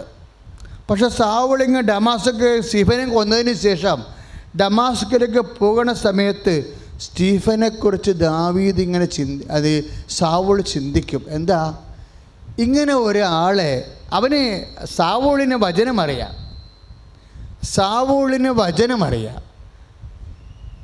അവൻ ഫരിസേയനാണ്. പക്ഷേ എന്താ പ്രയോജനം? വചനം അറിയാമെങ്കിലും വചനം പ്രയോഗത്തിൽ വരുത്താൻ അറിയത്തില്ല. അതാണ് സാവൂള്. വചനം അറിയാം. ഇപ്പം സാവൂളിനെ സംബന്ധിച്ചത് എന്താണ്? വചനം അറിയാം, പക്ഷേ വചനം പ്രയോഗത്തിൽ വരുത്താൻ അറിയത്തില്ല. ഇപ്പം സാവൂളെന്ന് പറയുന്നത്, നിങ്ങൾ റോമാ പൗരനാണെങ്കിൽ ഞാൻ റോമാ പൗരനാണ്, നിങ്ങൾ ഫരിസേയനെങ്കിൽ ഞാൻ ഫരിസേയനാണെന്ന് പറഞ്ഞാണ് സാവൂള്. സാവൂളിനെ വചനം അറിയാം, പക്ഷേ വചനം പ്രയോഗത്തിൽ വരുത്താൻ അറിയത്തില്ല. അപ്പം അതുകൊണ്ട് സാവൂള് എസ്തപ്പാനെ കൊന്നിട്ട് മറ്റുള്ളവരെ കൊല്ലാൻ വേണ്ടി അവൻ പാഞ്ഞു പോകുന്ന സമയത്ത് സാവൂള് മനസ്സിലോർത്ത് എന്താ ഓർത്തത്? ഈ ആൾക്കാർ കല്ലെറിഞ്ഞ് കൊല്ലുമ്പോഴും എങ്ങനെയാണ് സ്റ്റീഫൻ മേലോട്ട് നോക്കിയിട്ട് ശത്രുക്കൾക്ക് വേണ്ടി പ്രാർത്ഥിച്ചതെന്ന് സാവൂളിന് പിടികിട്ടണില്ല. അങ്ങനെ കണ്ടിട്ടില്ല സാവൂള്. അങ്ങനെ ചിന്തിച്ച് പോയപ്പോൾ പെട്ടെന്നൊരു ഫ്ലാഷ് അടിച്ചിട്ട് ഇവൻ കണ്ണ് മിന്നി വീണ്. അപ്പം കർത്താവ്, ലോ ഹൂ ആർ യു? കർത്താവെ ആരാണെന്ന് ചോദിച്ചാൽ പറഞ്ഞു, നീ പീഡിപ്പിക്കുന്ന ഈശോയാണ്. പിന്നീട് നമുക്ക് കഥ അറിയാം, സാവൂൾ എങ്ങനെ വിശുദ്ധ പൗലോസായെന്നറിയാം. വിശുദ്ധ പൗലോസ് സഭകൾ സ്ഥാപിച്ചിട്ട് ആ സഭയ്ക്ക് വേണ്ടി ലേഖനങ്ങൾ എഴുതുമ്പോൾ സാവൂളിനെക്കുറിച്ച് അന്ന് എസ്തപ്പാനോസ് തന്നെ കൊല്ലണ സമയത്ത് ദൈവത്തെ നോക്കി ശത്രുക്കൾക്ക് വേണ്ടി പ്രാർത്ഥിച്ചത് സാവൂൾ ഓർക്കും. വിശുദ്ധ പൗലോസ് ഓർത്തിട്ട് പൗലോസ് കൊളോസ്യ ലേഖനത്തിൽ എഴുതും, നിങ്ങൾ യേശുക്രിസ്തുവിനോട് ഉയർപ്പിക്കപ്പെട്ട ഒരു മനുഷ്യനെ ഞാൻ പണ്ട് കണ്ടിട്ടുണ്ട്. ഞാൻ പണ്ട് സാവൂളായിരുന്നു, വിശ്വാസികളുടെ ആരാച്ചാരായിരുന്നു. പക്ഷേ യേശുക്രിസ്തുവിൽ ഉയർപ്പിക്കപ്പെട്ട ഒരു മനുഷ്യനെ ഞാൻ പണ്ട് കണ്ട്. അവനെ കല്ലെറിഞ്ഞ് കൊല്ലുമ്പോൾ അവൻ മേലോട്ട് നോക്കിയത് ഞാൻ കണ്ടതാണ്. അവൻ്റെ ആ നോട്ടമാണ് എന്നെ ഇന്ന് വിശുദ്ധ പൗലോസ് ആക്കിയതെന്ന് പറഞ്ഞിട്ട് പൗലോസ് തൻ്റെ സഭയ്ക്ക് എഴുതും, നിങ്ങൾ സ്റ്റീഫനെ പോലെ യേശുക്രിസ്തുവിനെ പോലെ ഉയർപ്പിക്കപ്പെട്ടെങ്കിൽ ഉന്നതങ്ങളിലെ കാര്യങ്ങൾ അന്വേഷിക്കാൻ പറയും. കൊളോസ്യ 3 ലേഖനം 1-ാം വാക്യം, നിങ്ങൾ ഒന്ന് പറഞ്ഞ, നിങ്ങൾ യേശുക്രിസ്തുവിൻ്റെ കൂടെ ഉയർപ്പിക്കപ്പെട്ടെങ്കിൽ ഉന്നതങ്ങളിലെ കാര്യങ്ങളെ അന്വേഷിക്കുവേൻ. ശരിക്കും പറഞ്ഞ സാവൂളിൻ്റെ 7:55 നടപടി പുസ്തകവും കൊളോസ്യസ് 3:1 ഒരു വചനം തന്നെയാണ്. ക്ലേശങ്ങളുടെ കാലങ്ങളിലെ ഉയർപ്പിക്കപ്പെട്ട കർത്താവിൻ്റെ മേൽ വിശ്വാസി കണ്ണുകൾ ഉയർത്തും. എന്തിനാണ്? ഉന്നതങ്ങളിലെ കാര്യങ്ങളെന്നാണ് പറയണത്. കർത്താവാണത് തിരിച്ചത്, കാര്യങ്ങളെ രണ്ടായി തിരിച്ചത്. ഈ ഭൂമിയിൽ ഈശോ വന്നപ്പോൾ കാര്യങ്ങളെ രണ്ടായി തിരിച്ച്. മർക്കോസിൻ്റെ സുവിശേഷം വായിക്കുമ്പോൾ നമ്മൾ വായിക്കും 8:33 കർത്താവ് നിനക്ക് കുരിശുമരണം സംഭവിക്കാതിരിക്കട്ടെ എന്ന് പത്രോസ് പറയുമ്പോൾ പത്രോസിനോട് കർത്താവ് എന്ത് പറയും? ശമയോൻ, നീ മാനുഷിക കാര്യമാണ് അന്വേഷിക്കുന്നത്, ദൈവിക കാര്യമല്ല. Praise the lord. കർത്താവിൽ നിന്നാണ് നമുക്ക് മനസ്സിലായത് കുരിശ്, സഹനത്തിൻ്റെ സാഹചര്യങ്ങളെല്ലാം ദൈവിക കാര്യങ്ങളാണെന്ന്. ഈ ദൈവിക കാര്യങ്ങൾ, സകലത്തിൻ്റെ കാലങ്ങൾ, ദൈവിക കാര്യങ്ങൾ നമ്മുടെ ജീവിതത്തിൽ സംഭവിക്കുന്ന കാലങ്ങളാണ്. ആ ദൈവിക കാര്യങ്ങൾ സംഭവിക്കുമ്പോൾ നമ്മളിൽ നിന്ന് ദൈവിക ഫലങ്ങളാണ് ദൈവം ഉദ്ദേശിക്കുന്നത്, ലോകഫലങ്ങളല്ല. അതുകൊണ്ടാണ് ലൂക്ക 3:13 മാനസാന്തരത്തിന് യോജിച്ച ഫലങ്ങളെന്ന് പറയുന്നത്. അതുകൊണ്ടാണ് ഗലാത്യർ 5:6-22 ആത്മാവിൻ്റെ ഫലങ്ങൾ എല്ലാവർക്കും അറിയാമെന്ന് പറഞ്ഞിട്ട് പൗലോസ് പറയും സ്നേഹം, ക്ഷമ, ആത്മസംയമനം എന്ന് പറയും എല്ലാം. പ്രിയപ്പെട്ടവരെ, ക്ലേശത്തിൻ്റെ സമയത്ത്, കുരിശിൻ്റെ സമയത്ത് നമ്മുടെ ഉള്ളിലെല്ലാം ഉണ്ടാകുന്നത് എന്താണ്? ഈ ആത്മാവിൻ്റെ ഫലങ്ങളാണ്. അതാണ് സ്റ്റീഫന് ഉണ്ടായത്, അതാണ് യേശുവിനുണ്ടായത്, അതാണ് പൗലോസ് നമ്മളെ പഠിപ്പിച്ചത്. അതാണ് സ്വർഗം തുറക്കണ പ്രാർത്ഥന. കൈ അടിച്ച് കർത്താവ് ഹല്ലേലൂയ, യേശു സ്തോത്രം, ഹല്ലേലൂയ, ഹല്ലേലൂയ, ഹല്ലേലൂയ, ഹല്ലേലൂയ, ഹല്ലേലൂയ, ഹല്ലേലൂയ. ദൈവത്തെ സ്തുതിക്കട്ടെ. ഹല്ലേലൂയ, ഹല്ലേലൂയ, ഹല്ലേലൂയ, ഹല്ലേലൂയ, ഹല്ലേലൂയ, ഹല്ലേലൂയ, ഹല്ലേലൂയ. പൗലോസിനെ പോലെ ക്ഷമിച്ച് പ്രാർത്ഥിക്കുന്നവരായിട്ട് മാറുവാനുള്ള കൃപ ഞങ്ങൾ നിറക്കണമേ. സ്റ്റീഫനിൽ നിറഞ്ഞ അത്യുന്നത ശക്തി അഭിഷേകമായി എന്നിൽ നിറഞ്ഞിടട്ടെ. സ്റ്റെഫാനോസിൽ നിറഞ്ഞ അത്യുന്നത ശക്തി അഭിഷേകമായി എന്നിൽ നിറഞ്ഞിടട്ടെ. സഹനത്തിൻ നടുവിൽ മരണത്തിൻ മുൻപിൽ സ്വർഗത്തെ ദർശിച്ച ആത്മശക്തി. സഹനത്തിൻ നടുവിൽ മരണത്തിൻ മുൻപിൽ സ്വർഗത്തെ ദർശിച്ച ആത്മശക്തി. താതന്റെ വാഗ്ദാനമേ പരിശുദ്ധ റൂഹായേ, താതന്റെ വാഗ്ദാനമേ പരിശുദ്ധ റൂഹായേ. ഉന്നത ശക്തിയെ നിത്യസഹായക ഞങ്ങളിൽ നിറയണമേ. ഉന്നത ശക്തിയെ നിത്യസഹായക ഞങ്ങളിൽ നിറയണമേ. സ്തുതിക്കട്ടെ. ഹല്ലേലൂയ, ഹല്ലേലൂയ. രണ്ട് കൈകളും ഉയർത്തി സ്തുതിക്കട്ടെ. യേശുവേ, ഹല്ലേലൂയ, ഹല്ലേലൂയ. യേശുവേ, ഹല്ലേലൂയ, ഹല്ലേലൂയ, ഹല്ലേലൂയ,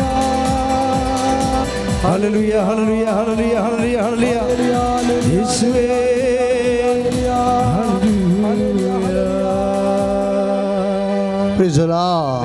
പരിശുദ്ധ പരമദിവ്യകാരണത്തിന് ആരാധനയും സ്തുതിയും പുകഴ്ചയും ഉണ്ടാകട്ടെ. അപ്പം സഹനകാലങ്ങളിലെ സ്നേഹവായ്പ വർദ്ധിപ്പിക്കുക എന്നുള്ള തീരുമാനമാക്കി മാറ്റണം. അതെന്താണ്? അത് ദൈവിക കാര്യങ്ങളാണ്, ആത്മാവിൻ്റെ ഫലങ്ങളാണെന്നാണ് പറയണത് അല്ലേ. ഇതാണ് സ്വർഗം തുറക്കണത്. നമ്മൾ വചനങ്ങളെല്ലാം പഠിക്കുമ്പോൾ ഗലാത്യർ 5:22, കൊളോസ്യ 3:1, അതുപോലെ തന്നെ ലൂക്ക 3:8 മനസാന്തരത്തിൻ്റെ ഫലങ്ങൾ എല്ലാം ഒരുമിച്ച് വെച്ച് വചനം പഠിക്കുമ്പോൾ നമുക്ക് മനസ്സിലാവുന്ന വിഷയം എന്താണ്? ഇതെല്ലാം ദൈവിക കാര്യങ്ങളാണ്.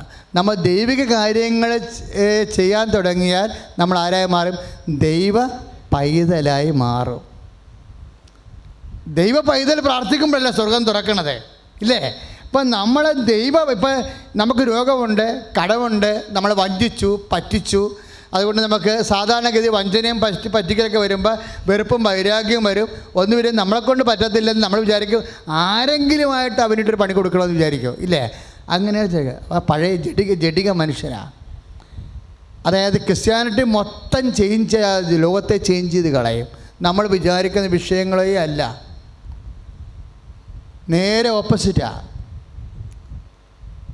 നമുക്ക് അതായത് ഒരു ദൈവ പൈതൽ എങ്ങനെയാണ് ദൈവിക വിഷയങ്ങളോട് സാധാരണ ജീവിത പ്രയാസങ്ങളോട് സമീപിക്കേണ്ടതെന്ന് കർത്താവിൻ്റെ വചനം കർക്കശമായി പറയും. അതെല്ലാം നമുക്ക് നഷ്ടത്തിൻ്റെ പുറത്ത് നഷ്ടമായിരിക്കാം. ഇപ്പം നമുക്കിപ്പോൾ സമയത്ത് സാമ്പത്തികമായ നഷ്ടം വന്നിരിക്കുന്നു, അല്ലെങ്കിൽ ശാരീരികമായ ക്ലേശം വന്നിരിക്കുന്നു. പിന്നെ നമ്മൾ വചനം വായിക്കുമ്പോൾ പറയും ഈ സമയത്ത് മുന്തിയ നിലവാരമുള്ള സ്നേഹവായ്പ കാണിക്കണം, ക്ഷമ കാണിക്കണം, സംയമനം കാണിക്കണം എന്നൊക്കെ പറയുമ്പോൾ ഒരുമാതിരിപ്പെട്ട മനുഷ്യർ പിരിഞ്ഞു പോകും. എന്താ കാര്യം?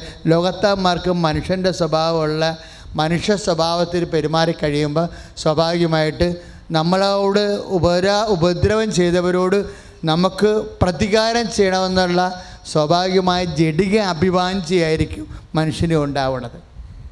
അതുകൊണ്ടാണ് പൗലോസ് പറയുന്നത് പരിച്ഛേദിതനോ അപരിച്ഛേദിനോ ഒന്നുമല്ല, പുതിയ സൃഷ്ടിയായിരിക്കുകയാണ് ദൈവതിരുസന്നിധി കരുണീയമായിട്ടുള്ളതെന്ന്.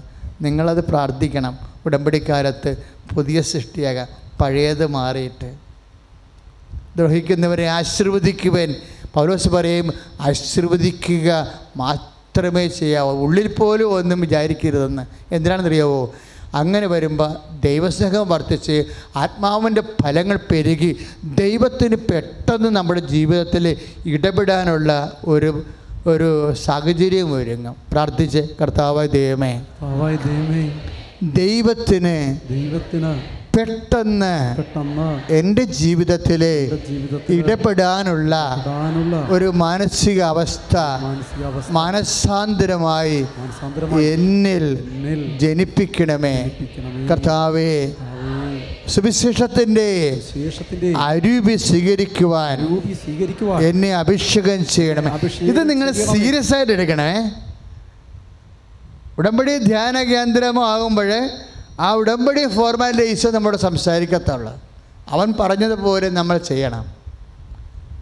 അവൻ പറഞ്ഞതാണ് നമ്മൾ ഓരോ വചനങ്ങളുടെ അച്ഛനിങ്ങനെ പറഞ്ഞുകൊണ്ടിരിക്കുന്നത്. നിങ്ങൾക്കറിയാമല്ലോ, 6 കൽഭരണികളല്ലേ മാതാവിൻ്റെ മധ്യസ്ഥത്തിൽ വെച്ചിരിക്കണത് കനായിലെ കല്യാണത്തിൽ ഈശോൻ്റെ മുമ്പിൽ അല്ലേ? അതുപോലെ 6 ആവശ്യം നമ്മളെ വെച്ചിട്ടുണ്ട്. ഇന്നത്തെ സാക്ഷ്യം കേട്ടില്ലേ? 6-ന് 7 നടന്ന സാക്ഷ്യങ്ങളാണ് നിങ്ങൾ കേട്ടത്. പല സാക്ഷ്യങ്ങളും കാണുമ്പോൾ നമുക്കറിയാം അത് മിറക്കിളാണെന്ന് അല്ലേ? 3rd ക്യാമറ വെച്ച് ഷൂട്ട് ചെയ്തത് എന്താ? ഷാലോൺ ടിവിക്ക് വേണ്ടിയുള്ളതാണ്. അത് മിറക്കിളാണ്, പ്യൂർ മിറക്കിളാണെന്ന് അച്ഛന് തോന്നിയാൽ അച്ഛനത് സെലക്ട് ചെയ്ത് വെക്കും. ബ്ലെസ്സിങ്സും അതുപോലെ തന്നെ മിറക്കിൾസും രണ്ടും രണ്ടാണ്. ഇപ്പം ചില മാനുഷികമായ സബോർഡിനേറ്റീവ്സ് നമ്മൾ സപ്പോർട്ടിങ് കണ്ടാകുമ്പോൾ അതിലെ ബ്ലെസ്സിങ്സാണ്. മിറക്കിൾ മീൻസ് ഡയറക്റ്റ് ഡിവൈൻ ഇൻ്റർവെൻഷനാണ്. ദൈവം അല്ല ഇറങ്ങി വന്നില്ലെങ്കിൽ അത് നടക്കത്തില്ല. അതാണ് സാന്ത്വനാഭിഷേകത്തിൽ ഇനി കേൾക്കാൻ പോണത്. നമ്മൾ സാന്ത്വനാഭിഷേകത്തിൽ കേൾക്കാൻ പോകും. അപ്പം നമ്മളെപ്പോഴും ശ്രദ്ധിക്കേണ്ട കാര്യം, ഇത് നമ്മൾ കണ്ടുമ്പോൾ നമ്മൾ കണ്ടതും കേട്ടതുമാണ്, അല്ല സൈദ്ധാന്തികമായിട്ട് ആശയ സംസാരമല്ല, പ്രയോഗത്തിൽ നമ്മൾ കണ്ടതാണ്. അപ്പം നമ്മൾ കാണുമ്പോൾ സ്വാഭാവികമായി നിങ്ങളുടെ എൻ്റെയും ബാധ്യത കൂടും. എന്താ? ദൈവം നിലത്തിറങ്ങി ഓരോ മനുഷ്യൻ്റെ ജീവിതത്തിൽ പ്രവർത്തിക്കണം നമ്മൾ കണ്ടതാണ്. അപ്പം നമ്മളുടെ മുമ്പിൽ കർത്താവിൻ്റെ വചനം നിറവേറ്റുക എന്നുള്ള ധാർമ്മിക ഉത്തരവാദിത്വം നിലനിൽക്കും. അത് 6 എണ്ണം ഉള്ളത് കൊണ്ടാണ്, 6 കൽഭരണി വെച്ചിരിക്കുന്നത് കൊണ്ടാണ് കൃപാസനത്തിൽ 6 പ്രാർത്ഥനയുള്ളത്. മറന്നു പോകരുത്. ഒരു മാസത്തെ പ്രാർത്ഥനയുണ്ട്, 6 പ്രാർത്ഥനയുണ്ട്. എന്താ കാര്യം? 6 കൽഭരണിയാണ് വെച്ചിരിക്കുന്നത്. പക്ഷേ നിങ്ങൾക്ക് ഒരു പ്രാർത്ഥനയ്ക്ക് വരാനാണ് ഇവിടെ കൃപാസനത്തിൽ വരേണ്ടത്, ഒരു പ്രാർത്ഥനയ്ക്കാണ് വരേണ്ടത്. ബാക്കി 5 പ്രാർത്ഥന ഇവിടെ കൂടേണ്ടത്, 1 ഷാലോമിൽ കൂടാം, ബാക്കി 4 പ്രാർത്ഥനയുണ്ട്. അതാണ് ഫേസ്ബുക്കിലും യൂട്യൂബിലും കൂടേണ്ടത്. അല്ല നിങ്ങൾ വിചാരിക്കരുത് ഒരു പ്രാർത്ഥനയ്ക്ക് വന്നാൽ മതി. 6 പ്രാർത്ഥനയും കൂടണം. കാര്യം 6 കാര്യമാണ് നമ്മൾ വെച്ചിരിക്കുന്നത്, 6 കൽഭരണിയാണ് വെച്ചിരിക്കുന്നത്. പക്ഷേ ഇവിടെ വരിക എന്നുള്ളത് എപ്പോഴും പൈസ ചിലവുള്ളതും വണ്ടിക്കാശൊക്കെ വേണ്ടതും ദിവസം ആവശ്യമുള്ളത് കൊണ്ടാണ് അച്ഛൻ അത് നിങ്ങൾ ഒഴിവാക്കി നിങ്ങളെ രക്ഷിച്ചിരിക്കുകയാണ്. എനിക്ക് വേണമെങ്കിൽ പറയാം 6 പ്രാവശ്യം വന്നാൽ അത് ഉടമ്പടി ചെയ്താൽ മതി എന്ന് പറയാം. ആൾക്കാർ പുട്ടുപോലെ സംഭവം ചെയ്യും. എന്താ കാര്യം എന്നറിയാമോ? ഇപ്പം തന്നെ 700 പേരൊക്കെ ഒരു ദിവസം ഉടമ്പടി ചെയ്യണത്. അപ്പോൾ അച്ഛനത് നിയമം കൊടുത്തു കഴിഞ്ഞാൽ ആൾക്കാർ ചെയ്തിരിക്കും. പക്ഷേ എന്താ ചെയ്യാത്തതെന്ന് വെച്ച് കഴിഞ്ഞാൽ, നിങ്ങൾക്ക് ഒരു ജീവിതാവസ്ഥകളില്ലേ? പാവപ്പെട്ടവനെ എങ്ങനെയാണ് എപ്പോഴും വണ്ടിക്കാശ് കിട്ടി, ചിലരും വണ്ടിക്കാശ് കടം വാങ്ങിച്ചാൽ വരണത്, ഒരു പ്രാവശ്യം പോലും വരണമെങ്കിൽ. അപ്പോൾ അവരെ കൂടി ഉൾപ്പെടുത്തിക്കൊണ്ടാണ് അച്ഛൻ അമ്മയോട് പട്ടാങ്ങി പറഞ്ഞിട്ട് 6 പ്രാർത്ഥനയിൽ ഒരെണ്ണം ഇവിടെ കൂടാനും. അപ്പോൾ അമ്മയോട് എനിക്ക് എപ്പോഴും സങ്കടമുണ്ട്, അമ്മേ ഈ മൊബൈലൊന്നും ഇല്ലാത്ത ആൾക്കാരുണ്ട്, മൊബൈലിൽ ഇത് കിട്ടാത്ത ആൾക്കാരുമുണ്ട്, ചെറിയ മൊബൈലൊക്കെ ഉള്ളവർക്ക് കിട്ടത്തില്ല. അങ്ങനെയാണ് അമ്മ ഷാലോമിൽ ഉടമ്പടി ധ്യാനം വെച്ചത്. ഉടമ്പടി ധ്യാനമാണ് അത് നടക്കുന്നത്. കറക്റ്റ് ഉടമ്പടി ധ്യാനമാണ്. ഷാലോം പുറത്ത് പറഞ്ഞിരിക്കുന്നത് ഉടമ്പടി ധ്യാനമെന്നാണ് പറഞ്ഞിരിക്കുന്നത് പരസ്യത്തിൽ. അപ്പം അതുകൊണ്ട് എൻ്റെ മക്കൾ ഒരെണ്ണം ഷാലോമിൽ കൂടണം, ബാക്കി 4 എണ്ണം നിങ്ങളുടെ ഫേസ്ബുക്കിൽ കൂടണം, അല്ലെങ്കിൽ യൂട്യൂബിൽ കൂടണം. ഇന്ന് തന്നെ സബ്സ്ക്രൈബ് ചെയ്യണം പുതിയ ആൾക്കാർ, എന്നിട്ട് ഷെയർ ചെയ്യണം. കർത്താവിൻ്റെ വചനം നിങ്ങൾ വഴി പ്രചരിക്കട്ടെ. ലോകത്തിന് യേശുവിനെ കൊടുക്കുക. കാര്യം അമ്മയുടെ ജോലി എന്താണ്? ലോകത്തിന് യേശുവിനെ കൊടുക്കുകയാണ്. അപ്പം ദൈവത്തിനെ യേശുവിനെ സ്വീകരിക്കേണ്ട മാർഗമാണ് ഞാൻ പറഞ്ഞത്. പക്ഷേ അതേസമയത്ത് തന്നെ മറ്റൊരു മാർഗമുണ്ട്, യേശുവിനെ കൊടുക്കണ മാർഗമുണ്ട്. അത് നമ്മൾ തീരുമാനിക്കണം. യേശുവിനെ ഒന്ന് പറഞ്ഞേ, പ്രാർത്ഥിച്ച് പറഞ്ഞേ, കർത്താവായ യേശുവേ, എൻ്റെ സാക്ഷ്യ ജീവിതം കൊണ്ട് ലോകത്തിന് യേശുവിനെ നൽകുവാൻ എന്നെ അഭിഷേകം ചെയ്യണമേ. എൻ്റെ വിശുദ്ധ ജീവിതം കൊണ്ട് ലോകത്തിന് യേശുവിനെ സാക്ഷീകരിക്കുവാൻ എന്നെ അഭിഷേകം ചെയ്യണമേ. മനസാന്തരത്തിന് തക്ക ഫലങ്ങൾ പുറപ്പെടുക്കുവാൻ തക്ക രീതിയിൽ എന്നെ ഒരുക്കുകയും ലോകത്തിന് യേശുവിനെ നൽകത്തക്ക ജീവിക്കുവാൻ എന്നെ അനുഗ്രഹിക്കുകയും ചെയ്യണമേ. ഹല്ലേലൂയ, ഹല്ലേലൂയ, ഹല്ലേലൂയ. കൈകളടിച്ച് പാർത്തേ. പരിശുദ്ധാത്മാവേ ശക്തി പകർന്നിടണേ. പരിശുദ്ധാത്മാവേ ശക്തി പകർന്നിടണേ. അവിടുത്തെ ബലം ഞങ്ങൾക്ക് ആവശ്യമെന്ന് കർത്താവേ നീ അറിയുന്നു. അവിടുത്തെ ബലം ഞങ്ങൾക്ക് ആവശ്യമെന്ന് കർത്താവേ നീ അറിയുന്നു. പരിശുദ്ധാത്മാവേ ശക്തി പകർന്നിടണേ. പരിശുദ്ധാത്മാവേ ശക്തി പകർന്നിടണേ. പരിശുദ്ധ പരമദിവ്യകാരുണ്യത്തിന് ആരാധനയും സ്തുതിയും പുകഴ്ചയും. ഇപ്പൊ നമ്മൾ കണ്ടത് എന്താണ്? കാര്യങ്ങൾ 2 തരം കാര്യങ്ങളുണ്ടെന്ന് പറഞ്ഞല്ലേ? എന്തൊക്കെയാണ്? മാനുഷിക കാര്യവും ദൈവിക കാര്യവും, ഉന്നതങ്ങളുടെ കാര്യവും ഭൂമിയിലെ കാര്യവും.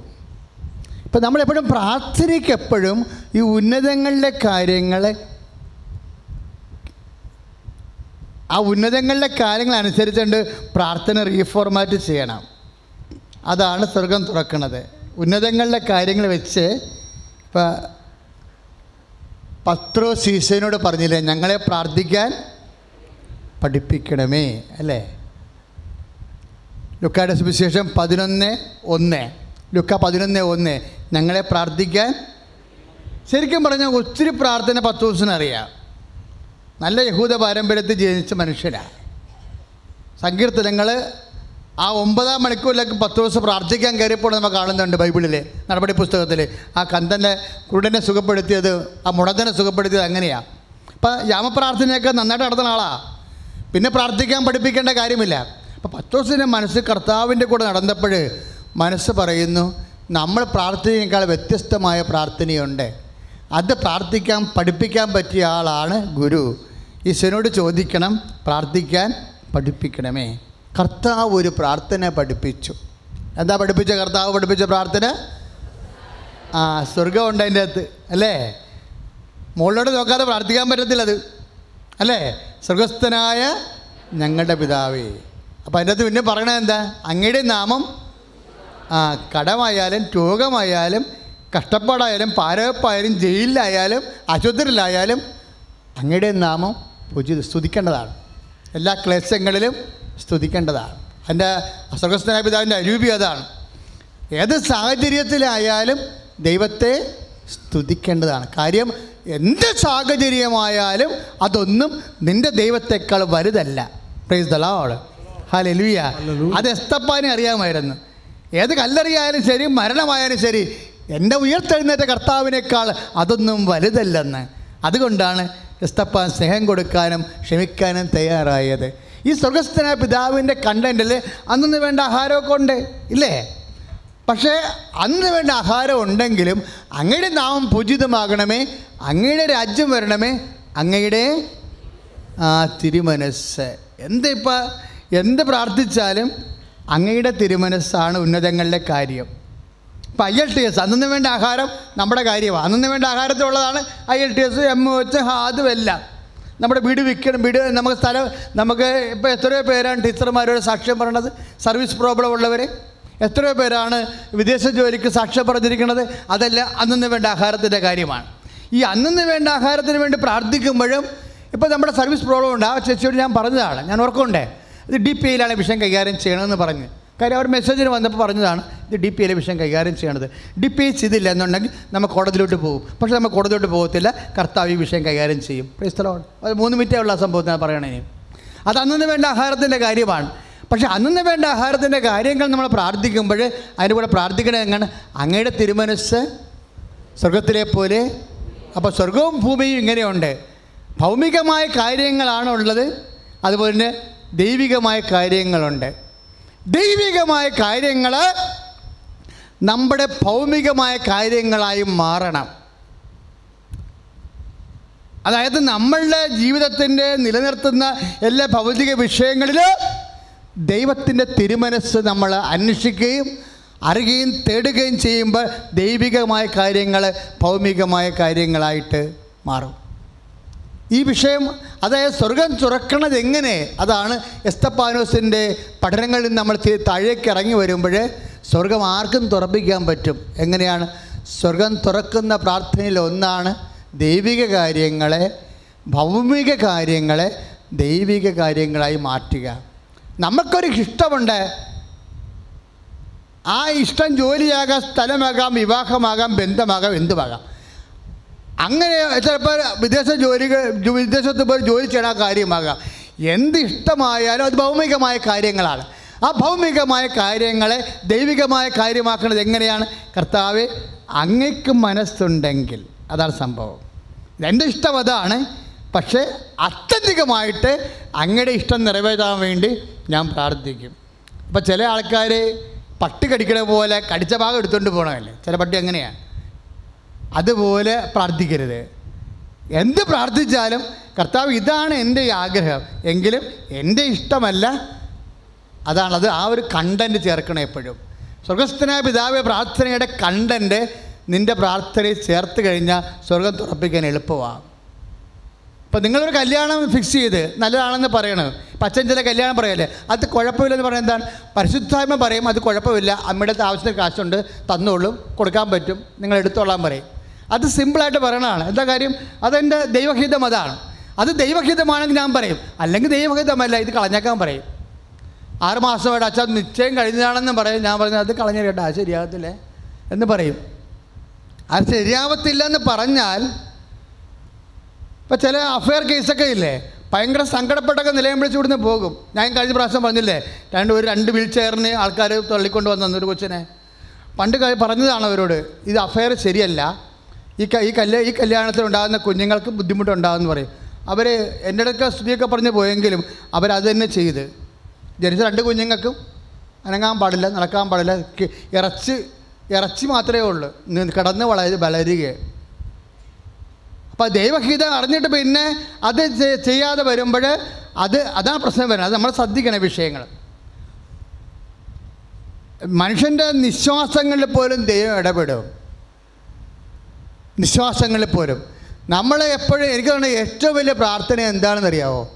ഈശോ, നിൻ്റെ തിരുമനസ് പോലെ തന്നെ ജീവിക്കാൻ ഇടയാക്കണേ എന്നാണ്. ഇപ്പം ദൈവം നിങ്ങളോട് കോമർ, ഇപ്പം നിങ്ങളൊരുത്തനെ പ്രേമിച്ചു, അവനെ തന്നെ കെട്ടുകയും അവനെ കെട്ടാൻ വേണ്ടി ആ കാലക്കെട്ടി വീണ് ഉടമ്പടിയൊക്കെ ചെയ്തിരിക്കുന്ന ചില ആൾക്കാർ സമ്മതിച്ച്. അത് നീ ഭ്രാന്തിയായതുകൊണ്ടും ഭ്രാന്തി പിടിക്കണ കാരണം ചിലപ്പോൾ അമ്മ പറയും, എടുത്തോളാൻ പറയും. പക്ഷേ അതും ദൈവഹിതമായിരിക്കണം നിർബന്ധമില്ല. ദൈവത്തിനെ കുത്തിന് പിടിച്ച് നിർത്തി കാര്യം സാധിക്കരുത്, അത് പണി കിട്ടാനുള്ള സാധ്യതയുണ്ട്. ഇത് ഈ മാനുഷികമായ കാര്യങ്ങൾ ഉണ്ടാകുന്ന കാര്യങ്ങളാണ്. മാനുഷിക വിഷയങ്ങൾ വരുമ്പോൾ പലരും മാനുഷികമായ ഇച്ഛാശക്തി നടപ്പിലെടുത്താൻ വേണ്ടി ദൈവത്തിനെ വട്ടവര വരയ്ക്കാൻ വേണ്ടിയാണ് ഉടമ്പടി ചെയ്യണത്. അങ്ങനെയില്ല. അങ്ങനെ വരുമ്പോഴുള്ള കുഴപ്പമെന്ന് വെച്ച് കഴിഞ്ഞാൽ, ഈ ഭൗതിക കാര്യങ്ങൾ 70 കൊല്ലം നിൽക്കണ കാരണം ദൈവം ആ കള പൊട്ടെന്ന് സംഭവം ചെയ്യുന്നത് വലിയ ആനക്കാര്യമൊന്നുമല്ല. പക്ഷേ നീയും ദൈവവും തമ്മിലുള്ള ബന്ധം തീർന്നിരിക്കും.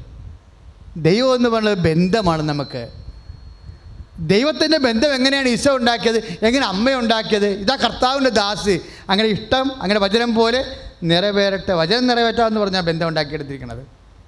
വചനം നിറവേറ്റാനാണ് ബന്ധം ഉണ്ടാക്കിയിരിക്കുന്നത്. വചനം നിറവേറ്റാത്തോളം കാലം നമ്മളൊരു സൃഷ്ടാവും തമ്മിലുള്ള ബന്ധമായി മാറും. അത്രയേ ഉള്ളൂ. അതെപ്പോഴും നമ്മൾ ശ്രദ്ധിക്കണം ആ വിഷയം. കാര്യം ഒന്ന്, ഇപ്പോൾ ചില ആൾക്കാർ ഞാൻ അകത്തിരുന്നിട്ട് ചിരിക്കുകയും ചെയ്യും.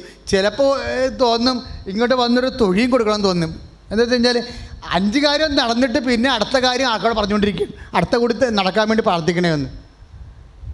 ഇങ്ങനെയൊക്കെയാണ് ചില ആൾക്കാർ സാക്ഷ്യം പറഞ്ഞ് അവസാനിപ്പിക്കണേ. ഇത്രയും നടന്ന് ഇനി അടുത്ത സംഭവം കൂടി തമ്പുരാനെ വെച്ച് കൊടുത്ത് അടുത്ത കൂടി നടക്കാൻ വേണ്ടി നിങ്ങൾ പ്രാർത്ഥിക്കരുതെന്ന് പറഞ്ഞ് സുധാൻ പറഞ്ഞ് പോവുകയാണ്.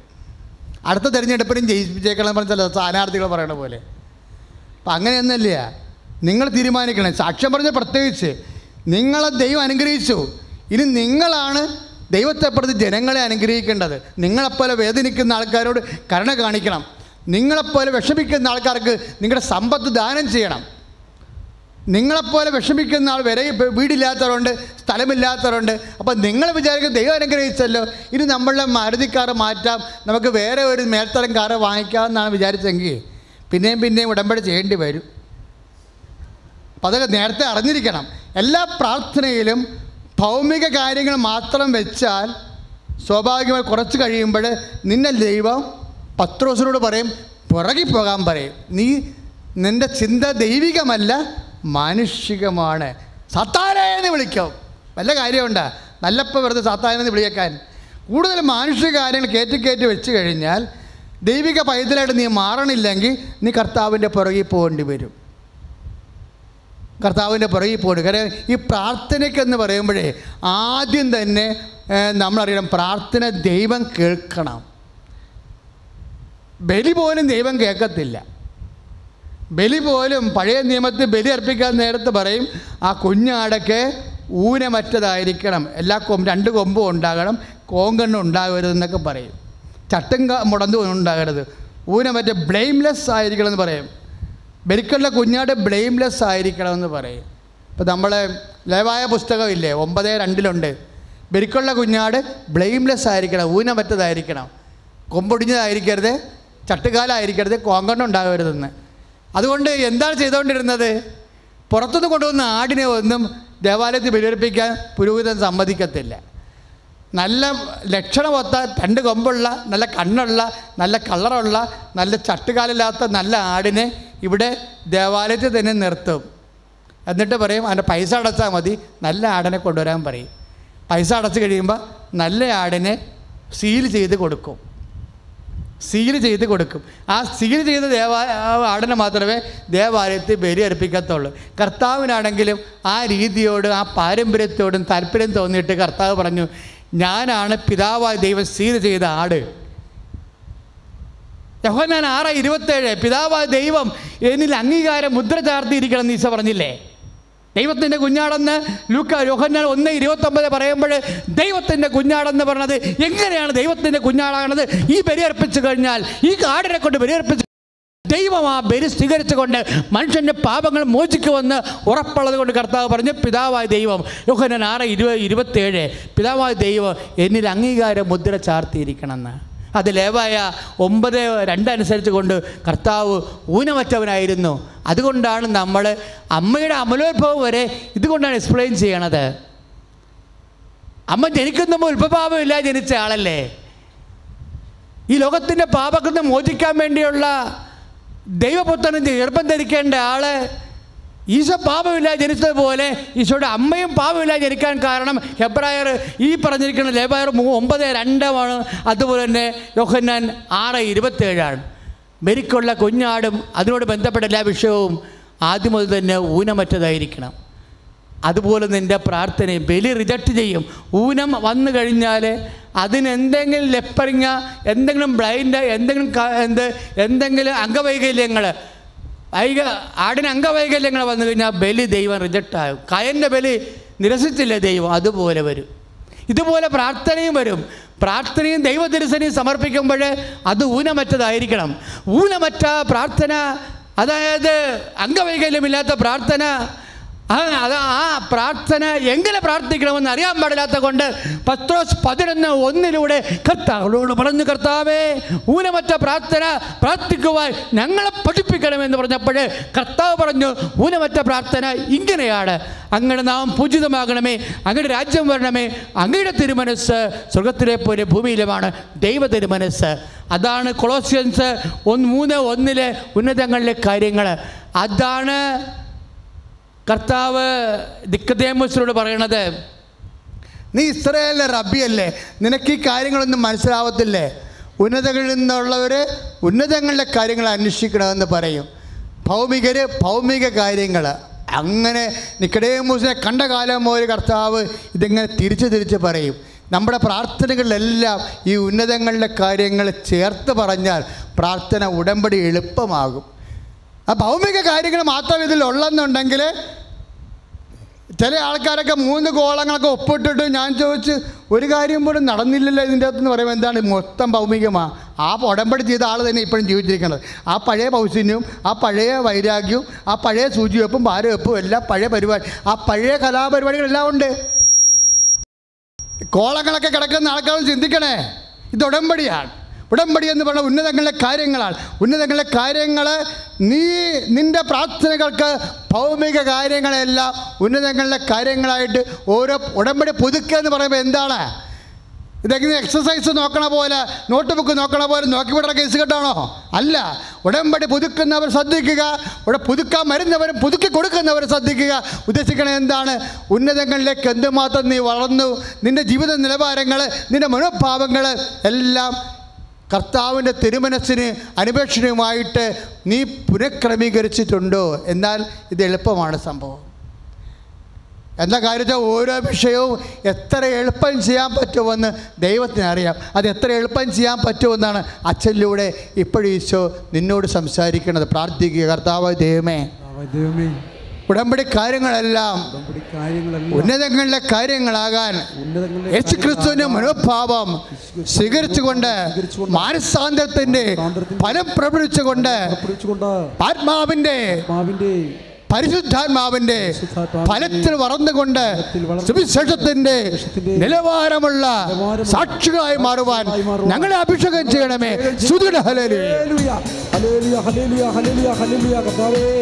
ഉടമ്പടി പ്രാർത്ഥന ഉന്നതങ്ങളെ കാര്യങ്ങളാണെന്ന ബോധ്യത്തോടുകൂടി കർത്താവെ പ്രാർത്ഥിച്ചു മുന്നേറുവാൻ ഞങ്ങളെ ശക്തിപ്പെടുത്തണമേ. സ്തുതിക്കട്ടെ, ഹല്ലേലൂയ, ഹല്ലേലൂയ, ഹല്ലേലൂയ, ഹല്ലേലൂയ, ഹല്ലേലൂയ. ശക്തിയോടെ സ്തുതിക്കട്ടെ, ഹല്ലേലൂയ. കൈകൾ ഉയർത്തി ഹല്ലേലൂയ. കർത്താവ് നൽകുന്ന നിർദ്ദേശങ്ങൾ അവരുടെ ഹൃദയത്തിൽ പതിയട്ടെ. കർത്താവെ, ഞങ്ങളുടെ ജീവിത സാഹചര്യങ്ങളെ പരിശുദ്ധാത്മാവിൽ നിറഞ്ഞ നിങ്ങളിൽ സാക്ഷികളാകും. പരിശുദ്ധാത്മാവിൽ നിറഞ്ഞ നിങ്ങളിൽ സാക്ഷികളാകും. ഭൂമിയിൽ എല്ലായിടത്തും നിങ്ങളിൽ സാക്ഷികളാകും. ഭൂമിയിൽ എല്ലായിടത്തും നിങ്ങളിൽ സാക്ഷികൾ. കരങ്ങൾ ഉയർത്തിയടിച്ചുകൊണ്ട് പരിശുദ്ധാത്മാവിൽ നിറഞ്ഞ നിങ്ങളിൽ സാക്ഷികളാകും. പരിശുദ്ധാത്മാവിൽ നിറഞ്ഞ നിങ്ങളിൽ സാക്ഷികളാകും. ഭൂമിയിൽ എല്ലായിടത്തും നിങ്ങളിൽ സാക്ഷികളാകും. ഭൂമിയിൽ എല്ലായിടത്തും നിങ്ങളിൽ സാക്ഷികളാകും. എല്ലാവരും എഴുന്നേൽക്കുക.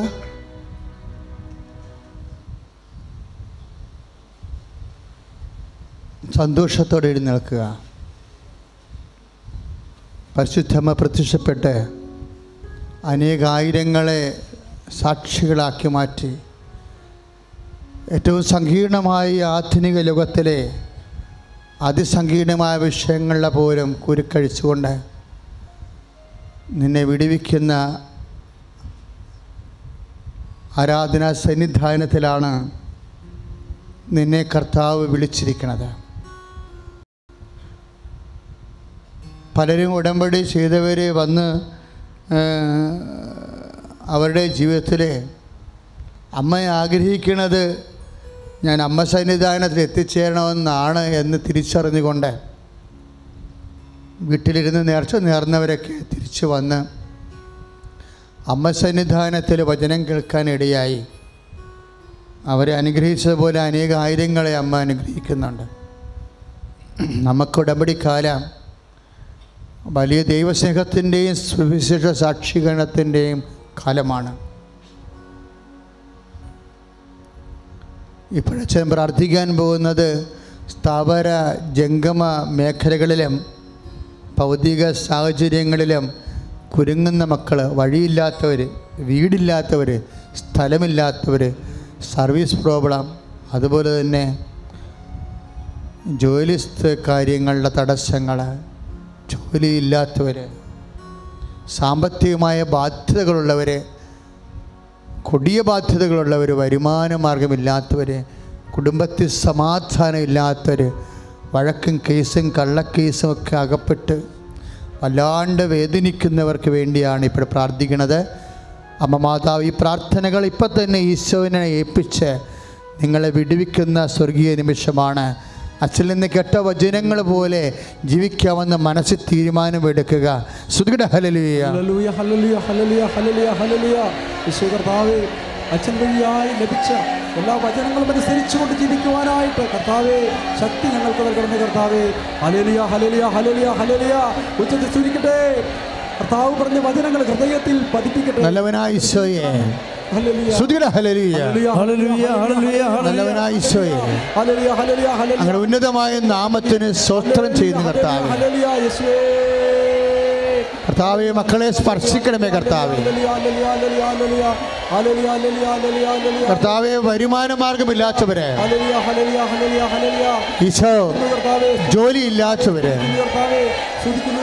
സാമ്പത്തികമായ ബാധ്യതയുള്ളവര്, ഈശോ മാരക രോഗികള്, കർത്താവെ സ്പർശിക്കണമേ.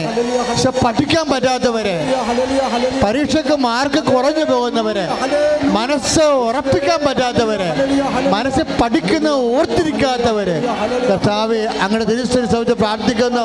ദൈവത്തിന്റെ ശക്തിയോടെ ഹല്ലേലൂയ. യേശു ചോദ്യം ഹല്ലേലൂയ, ഹല്ലേലൂയ.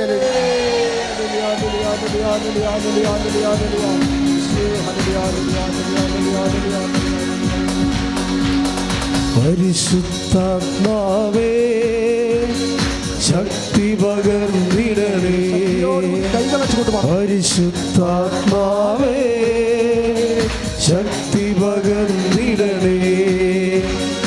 അവിടുത്തെ ബലം ഞങ്ങൾക്ക് ആവശ്യമെന്ന് കർത്താവേ നീ അറിയുന്നു. അവിടുത്തെ ബലം ഞങ്ങൾക്ക് ആവശ്യമെന്ന് കർത്താവേ നീ അറിയുന്നു. പരിശുദ്ധാത്മാവേ ശക്തി പകർന്നിടണേ. പരിശുദ്ധ പരമദിവ്യകാരുണ്യത്തിന് നേരവും ആരാധനയും സ്തുതിയും പുകഴ്ചയും ഉണ്ടായിരിക്കട്ടെ. എൻ്റെ മക്കളെ, വീണ്ടും നമ്മൾ ഉടമ്പടി വെച്ചിരിക്കുന്ന ഓരോ കാര്യങ്ങളും അച്ഛൻ അനുസ്മരിച്ചുകൊണ്ട് പരിശുദ്ധ അമ്മ വഴി ഈശോയ്ക്ക് ഏൽപ്പിച്ചുകൊണ്ട് ജനങ്ങളെ ഈശോ അനുഗ്രഹിക്കുന്ന വലിയ സമയമാണ്. അതിശക്തമായ സ്തുതിക്കുന്ന സമയങ്ങളിൽ വലിയ അടയാളങ്ങളും തീർപ്പുകളും ഉണ്ടാകുന്ന സ്വർഗീയ നിമിഷമാണ്. സ്തുതിയുടെ ഹല്ലേലൂയ, ഹല്ലേലൂയ, ഹല്ലേലൂയ, ഹല്ലേലൂയ. കർത്താവേ, ഞങ്ങളുടെ ഉടമ്പടിയിൽ വെച്ചിട്ടുള്ള എല്ലാ നല്ലവനായ ഈശോയെ, കർത്താവേ ഞങ്ങൾ ഇപ്പോൾ സ്തുതിക്കുന്നു ദൈവമേ, ഞങ്ങൾ അനുഗ്രഹിച്ച് കഴിഞ്ഞതിന് ഹല്ലേലൂയ. ഈശോ ഒന്നും അസാധ്യമില്ലാത്തവനെ, ഈശോ എല്ലാം സാധ്യമായവനെ. ഈശോ നിനക്ക് സ്വസ്ത്രവും നിനക്ക് സ്തുതിയും നിനക്ക് ബഹുമാനവും നിനക്ക് ആരാധർപ്പിക്കട്ടെ. ഈശോ സാമ്പത്തിക ബുദ്ധിമുട്ടുകൾ അനുഭവിക്കുന്നവര്, ജീവിത വരുമാന മാർഗങ്ങളിൽ ക്ലേശം അനുഭവിക്കുന്നവര്, സാമ്പത്തിക കടങ്ങളിൽ അകപ്പെട്ടു പോയവര്, വീട് വിൽക്കാൻ ആഗ്രഹിക്കുന്നവര്, സ്ഥലമില്ലാത്തവര്, ഉള്ള സ്ഥലം വിൽക്കാൻ ആഗ്രഹിക്കുന്നവരെല്ലാം കർത്താവേ ഉടമ്പടിയിലുള്ള മുഴുവൻ വിഷയങ്ങളെ ഈശോ, ജോലികള്, വിദേശ ജോലികള്, വിദേശ പഠനങ്ങള്, ഈശോ നാട്ടിലുള്ള പഠനങ്ങൾ, നാട്ടിലുള്ള ജോലികള്, യേശുവിൻ്റെ നാമത്തിൽ എല്ലാ ദുരിതങ്ങളും തടസ്സങ്ങളും യേശു നാമത്തിൽ മാറിപ്പോണം. ഹല്ലേലൂയ, യേശു ഹല്ലേലൂയ, ഹല്ലേലൂയ, ഹല്ലേലൂയ. വിടുതലിൻ ആത്മാവേ എന്നിൽ നിറയണമേ, അഗ്നിതൻ അഭിഷേകമായി എന്നിൽ പടരണമേ. വിടുതലിൻ ആത്മാവേ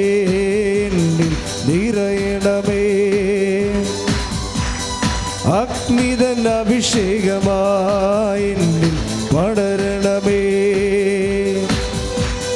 പാപമെല്ലാം ചാമ്പലാക്കണമേ, കൃപയാൽ ജ്വലിപ്പിക്കണേ.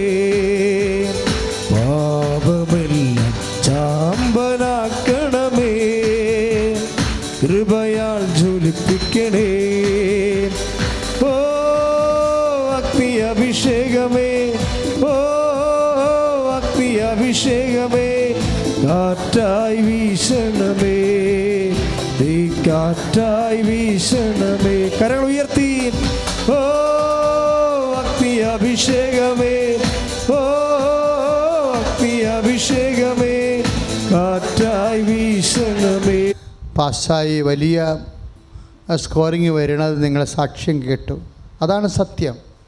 ഇപ്പം നമ്മൾ പ്രാർത്ഥിക്കാൻ പോകുന്നത് നൈപുണ്യ പരീക്ഷകൾ, അതുപോലെ തന്നെ മെറിറ്റ് എക്സാമിനേഷൻ, യോഗ്യതാ പരീക്ഷകൾ, അതിനുവേണ്ടി ഒരുങ്ങുന്നവർ, പഠിക്കുന്നവർ, ഇതുപോലെ ടെക്നിക്കൽ സർട്ടിഫിക്കറ്റ് ലഭിക്കാനുള്ള ടെക്നിക്കൽ പ്രോബ്ലം ഉള്ളവർ, വളരെ സമയം കുറവാണ്, ഒത്തിരിയേറെ കറസ്പോണ്ടിങ് നടക്കേണ്ട വിഷയങ്ങളുണ്ട്, മനസ്സിടിഞ്ഞിരിക്കുന്നവർ, ചില രേഖകൾ കിട്ടാൻ പാടുള്ളവർ, അങ്ങനെ പലതരത്തിലുള്ള കുരുക്കുകളിൽ അകപ്പെട്ടിരിക്കുന്നവർ, ജയിലിൽ കിടക്കുന്നവർ, ജാമ്യം കിട്ടാത്തവർ, കേസ് നടന്നുകൊണ്ടിരിക്കുന്നവർ, ആ കേസിൽ നീതിക്ക് വേണ്ടി കണ്ണീരിടുന്നവർ, എല്ലാവരുടെയും വിടുതലിന് വേണ്ടി സ്തുതിക്കട്ടെ. ഹല്ലേലൂയ.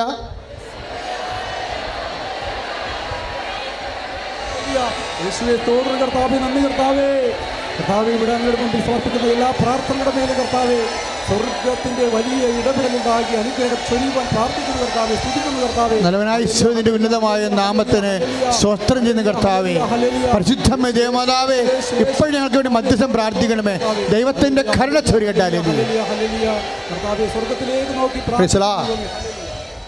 മക്കളെ, ജോലിയില്ലാത്തവര് നിങ്ങളുടെ മനസ്സിൽ പറയണം.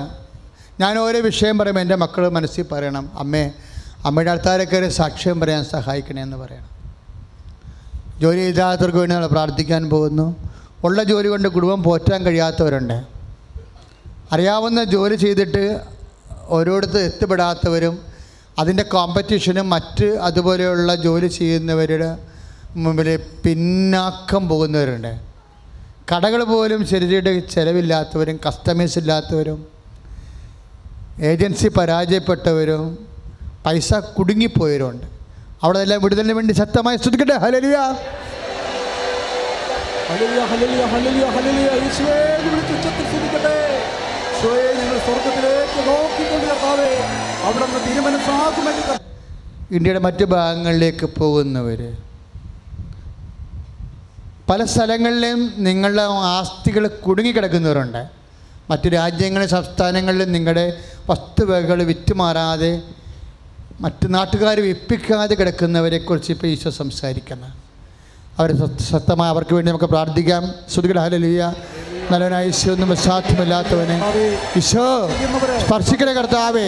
ഈ പ്രാർത്ഥനയാൽ കർത്താവേ അനേകം മക്കളുടെ കുടുങ്ങിപ്പോയ വരുമാനങ്ങൾ കർത്താവേ യേശുക്രിസ്തു നാമത്തിൽ തിരികെ ലഭിക്കാൻ വേണ്ടി ദൈവത്തിൻ്റെ കരുണ ചൊരിയട്ടെ. ഹല്ലേലൂയ.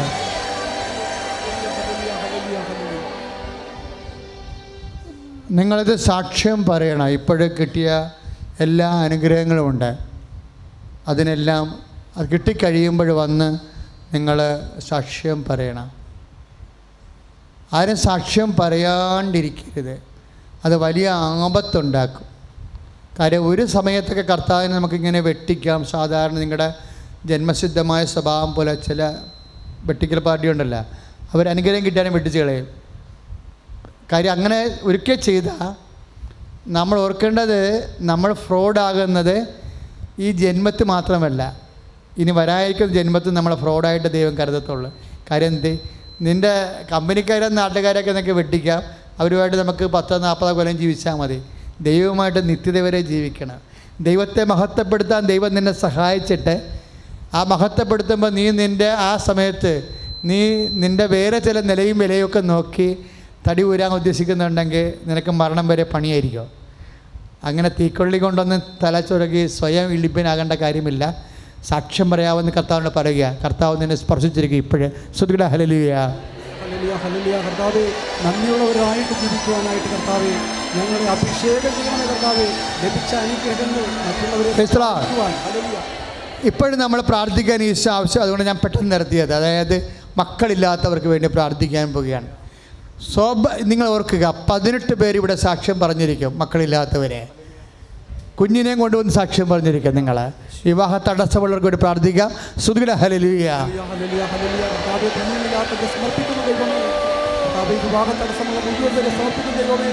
നല്ലവനായ ഈശോയേ, വളർത്തുമൃഗങ്ങൾ വാഴുന്നില്ല. അതിന് എന്ത് രോഗം വേണം അപ്പം തന്നെ ചത്തുപോകും. പല കാര്യങ്ങൾ ആൾക്കാർ പറയുന്നതൊക്കെ വിശ്വസിച്ച് നിങ്ങളുടെയും വിശ്വാസം പോയിരിക്കുക. അപ്പം ഇങ്ങനെ പൊട്ടം വിശ്വാസമൊന്നും വേണ്ട. ആ വളർത്തുമൃഗങ്ങൾ വാഴാത്തൊരവസ്ഥ ഈശോ ആ കുടുംബത്തിൽ നിന്ന് ഇപ്പോഴും എടുത്തു മാറ്റുകയാണ്. ഹല്ലേലൂയ.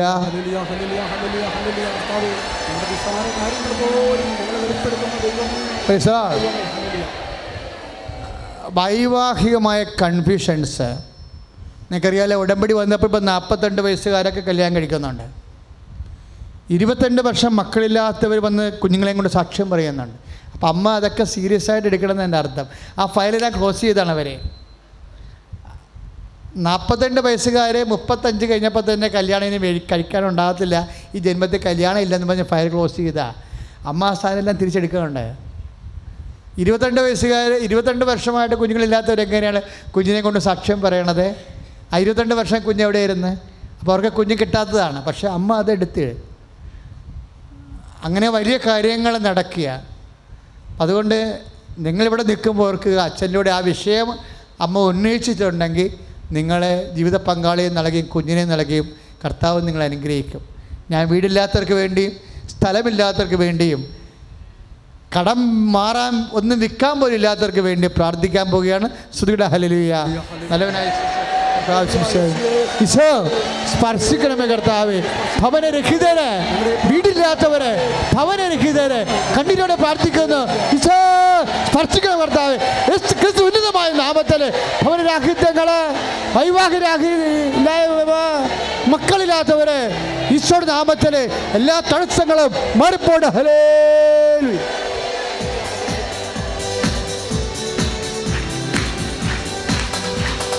ഓ അഗ്നി അഭിഷേകമേ, ഓ അഗ്നി അഭിഷേകമേ, കാറ്റായി വീശണമേ, ഈ കാറ്റായി വീശണമേ. ഓ അഗ്നി അഭിഷേകമേ, ഓ അഗ്നി അഭിഷേകമേ, കാറ്റായി വീശണമേ, ഈ കാറ്റായി വീശണമേ. Praise the lord. സമാപന ആശീർവാദമാണ്. നേർച്ച വസ്തുക്കൾ എടുക്കുക.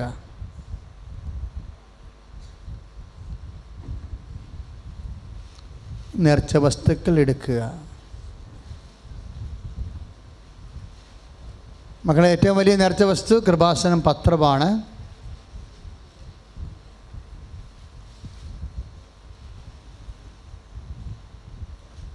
ശ്രദ്ധിക്കുക, ഒരു പ്രാർത്ഥനയാണ് നമ്മളൊരു മാസം ഇവിടെ വന്ന് കൂടേണ്ടത്. ബാക്കി 5 പ്രാർത്ഥനയിൽ 4 പ്രാർത്ഥന യൂട്യൂബിലും ഫേസ്ബുക്കിലുമാണ് കൂടേണ്ടത്. ഒരു പ്രാർത്ഥന ഷാലോൺ ടി വിയിൽ. ഷാലോൺ ടി വി എല്ലാവരും തിങ്കളാഴ്ചയാണ് അതിൻ്റെ സമയം. 1:30 മണിക്ക്, ഉച്ചയ്ക്ക് 1:30 മണിക്ക്.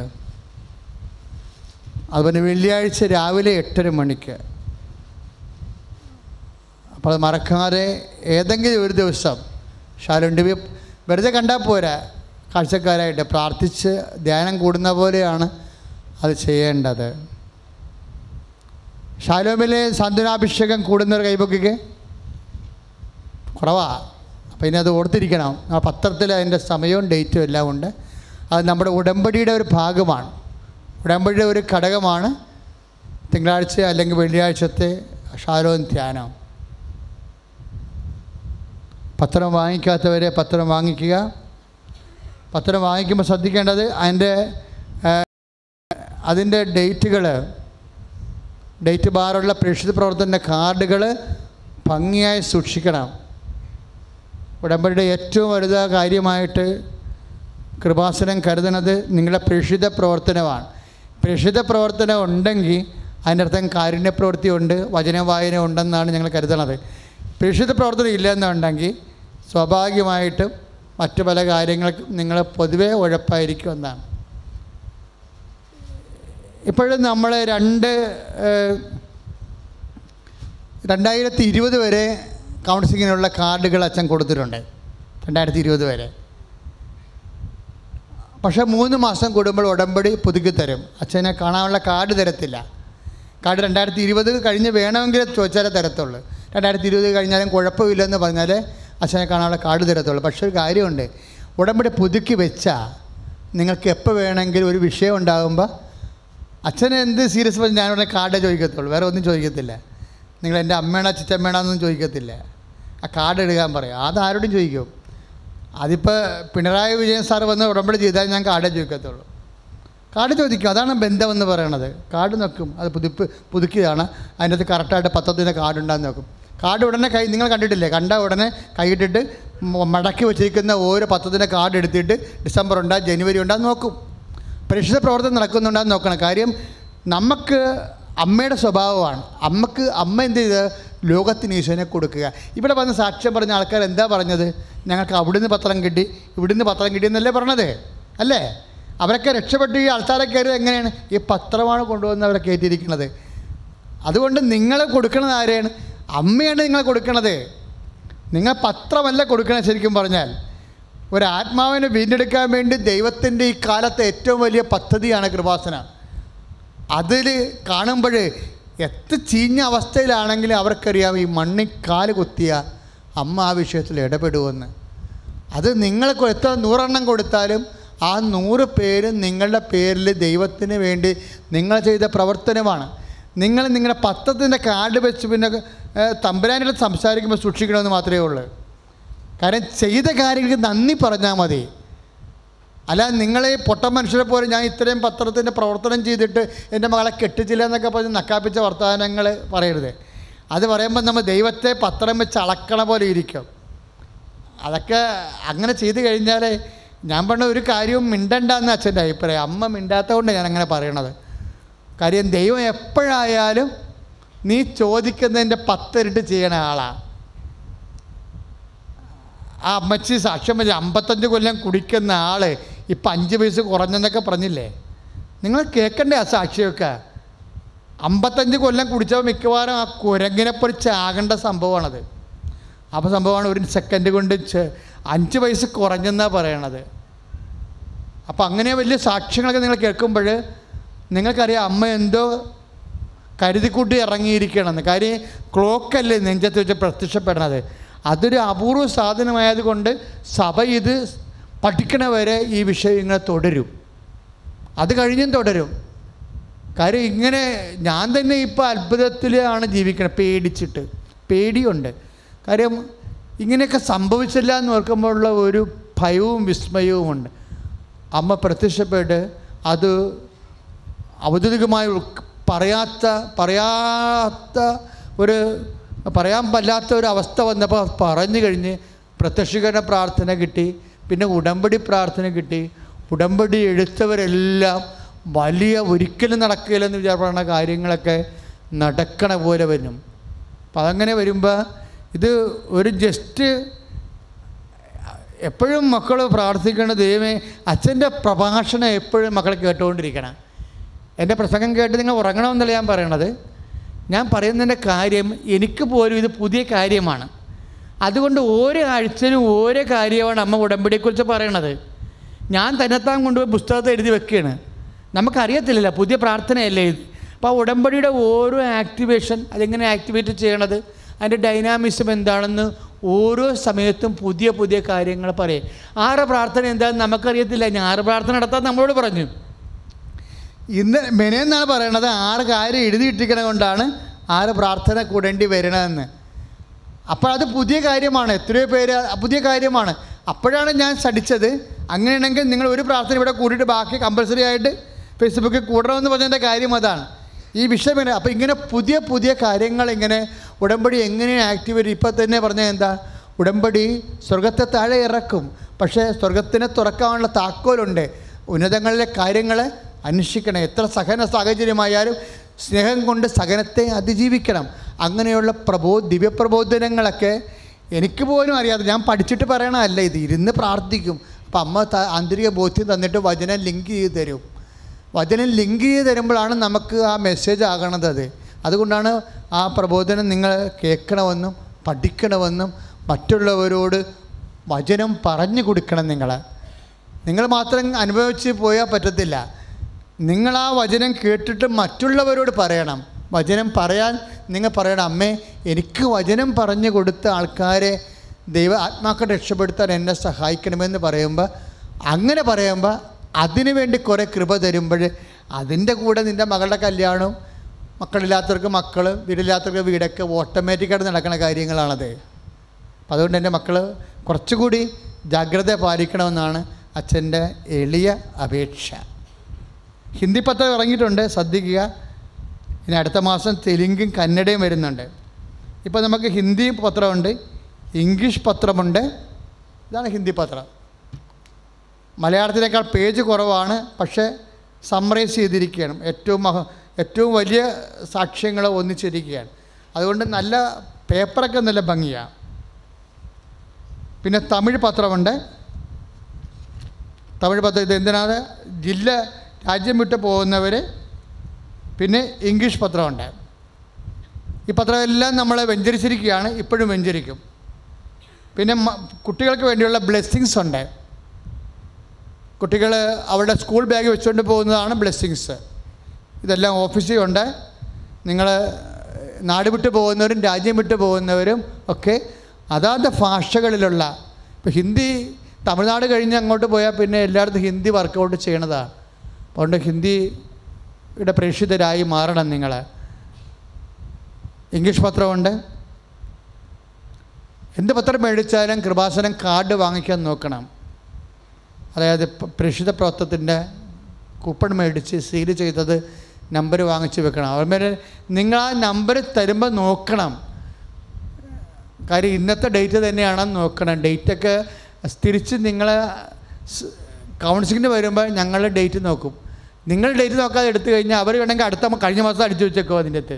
അങ്ങനെ 2-3 കേസ് വന്നിപ്പോൾ കഴിഞ്ഞ മാസത്തെ അടിച്ചു വെച്ച്.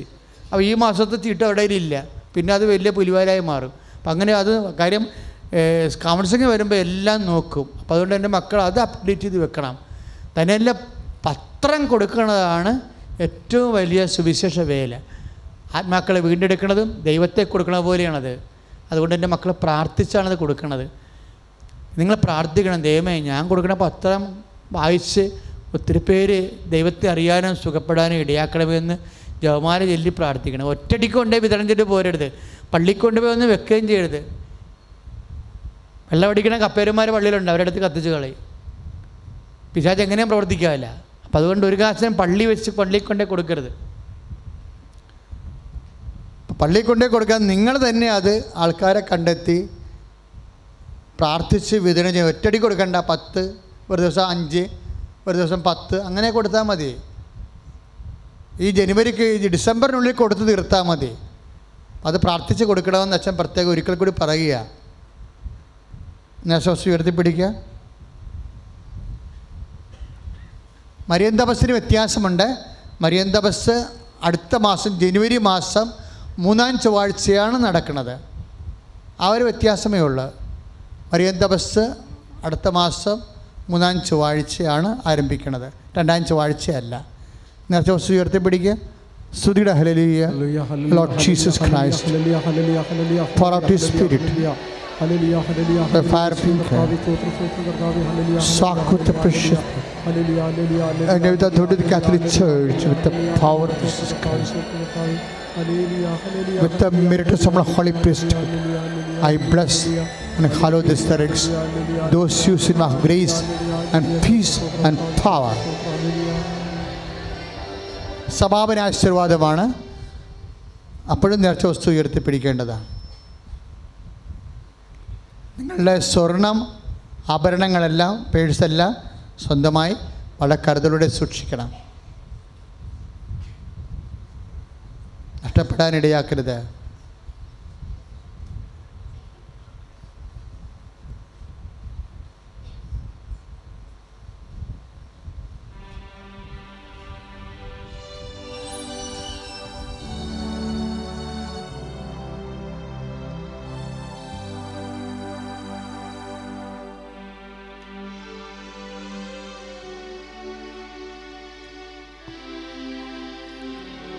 കരങ്ങൾ ഉയർത്തി എല്ലാവരും സ്തുതിക്കട്ടെ. ഹല്ലേലൂയ ഹല്ലേലൂയ.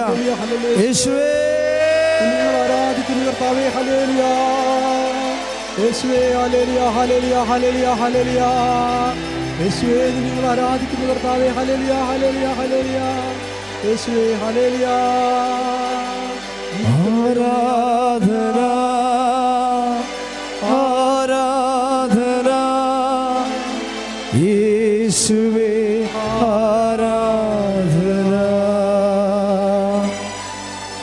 ആരാധന ആരാധന യേശുവേ. ആരാധന പരിശുദ്ധ പരമമാ ദിവ്യകാരുണ്യമേ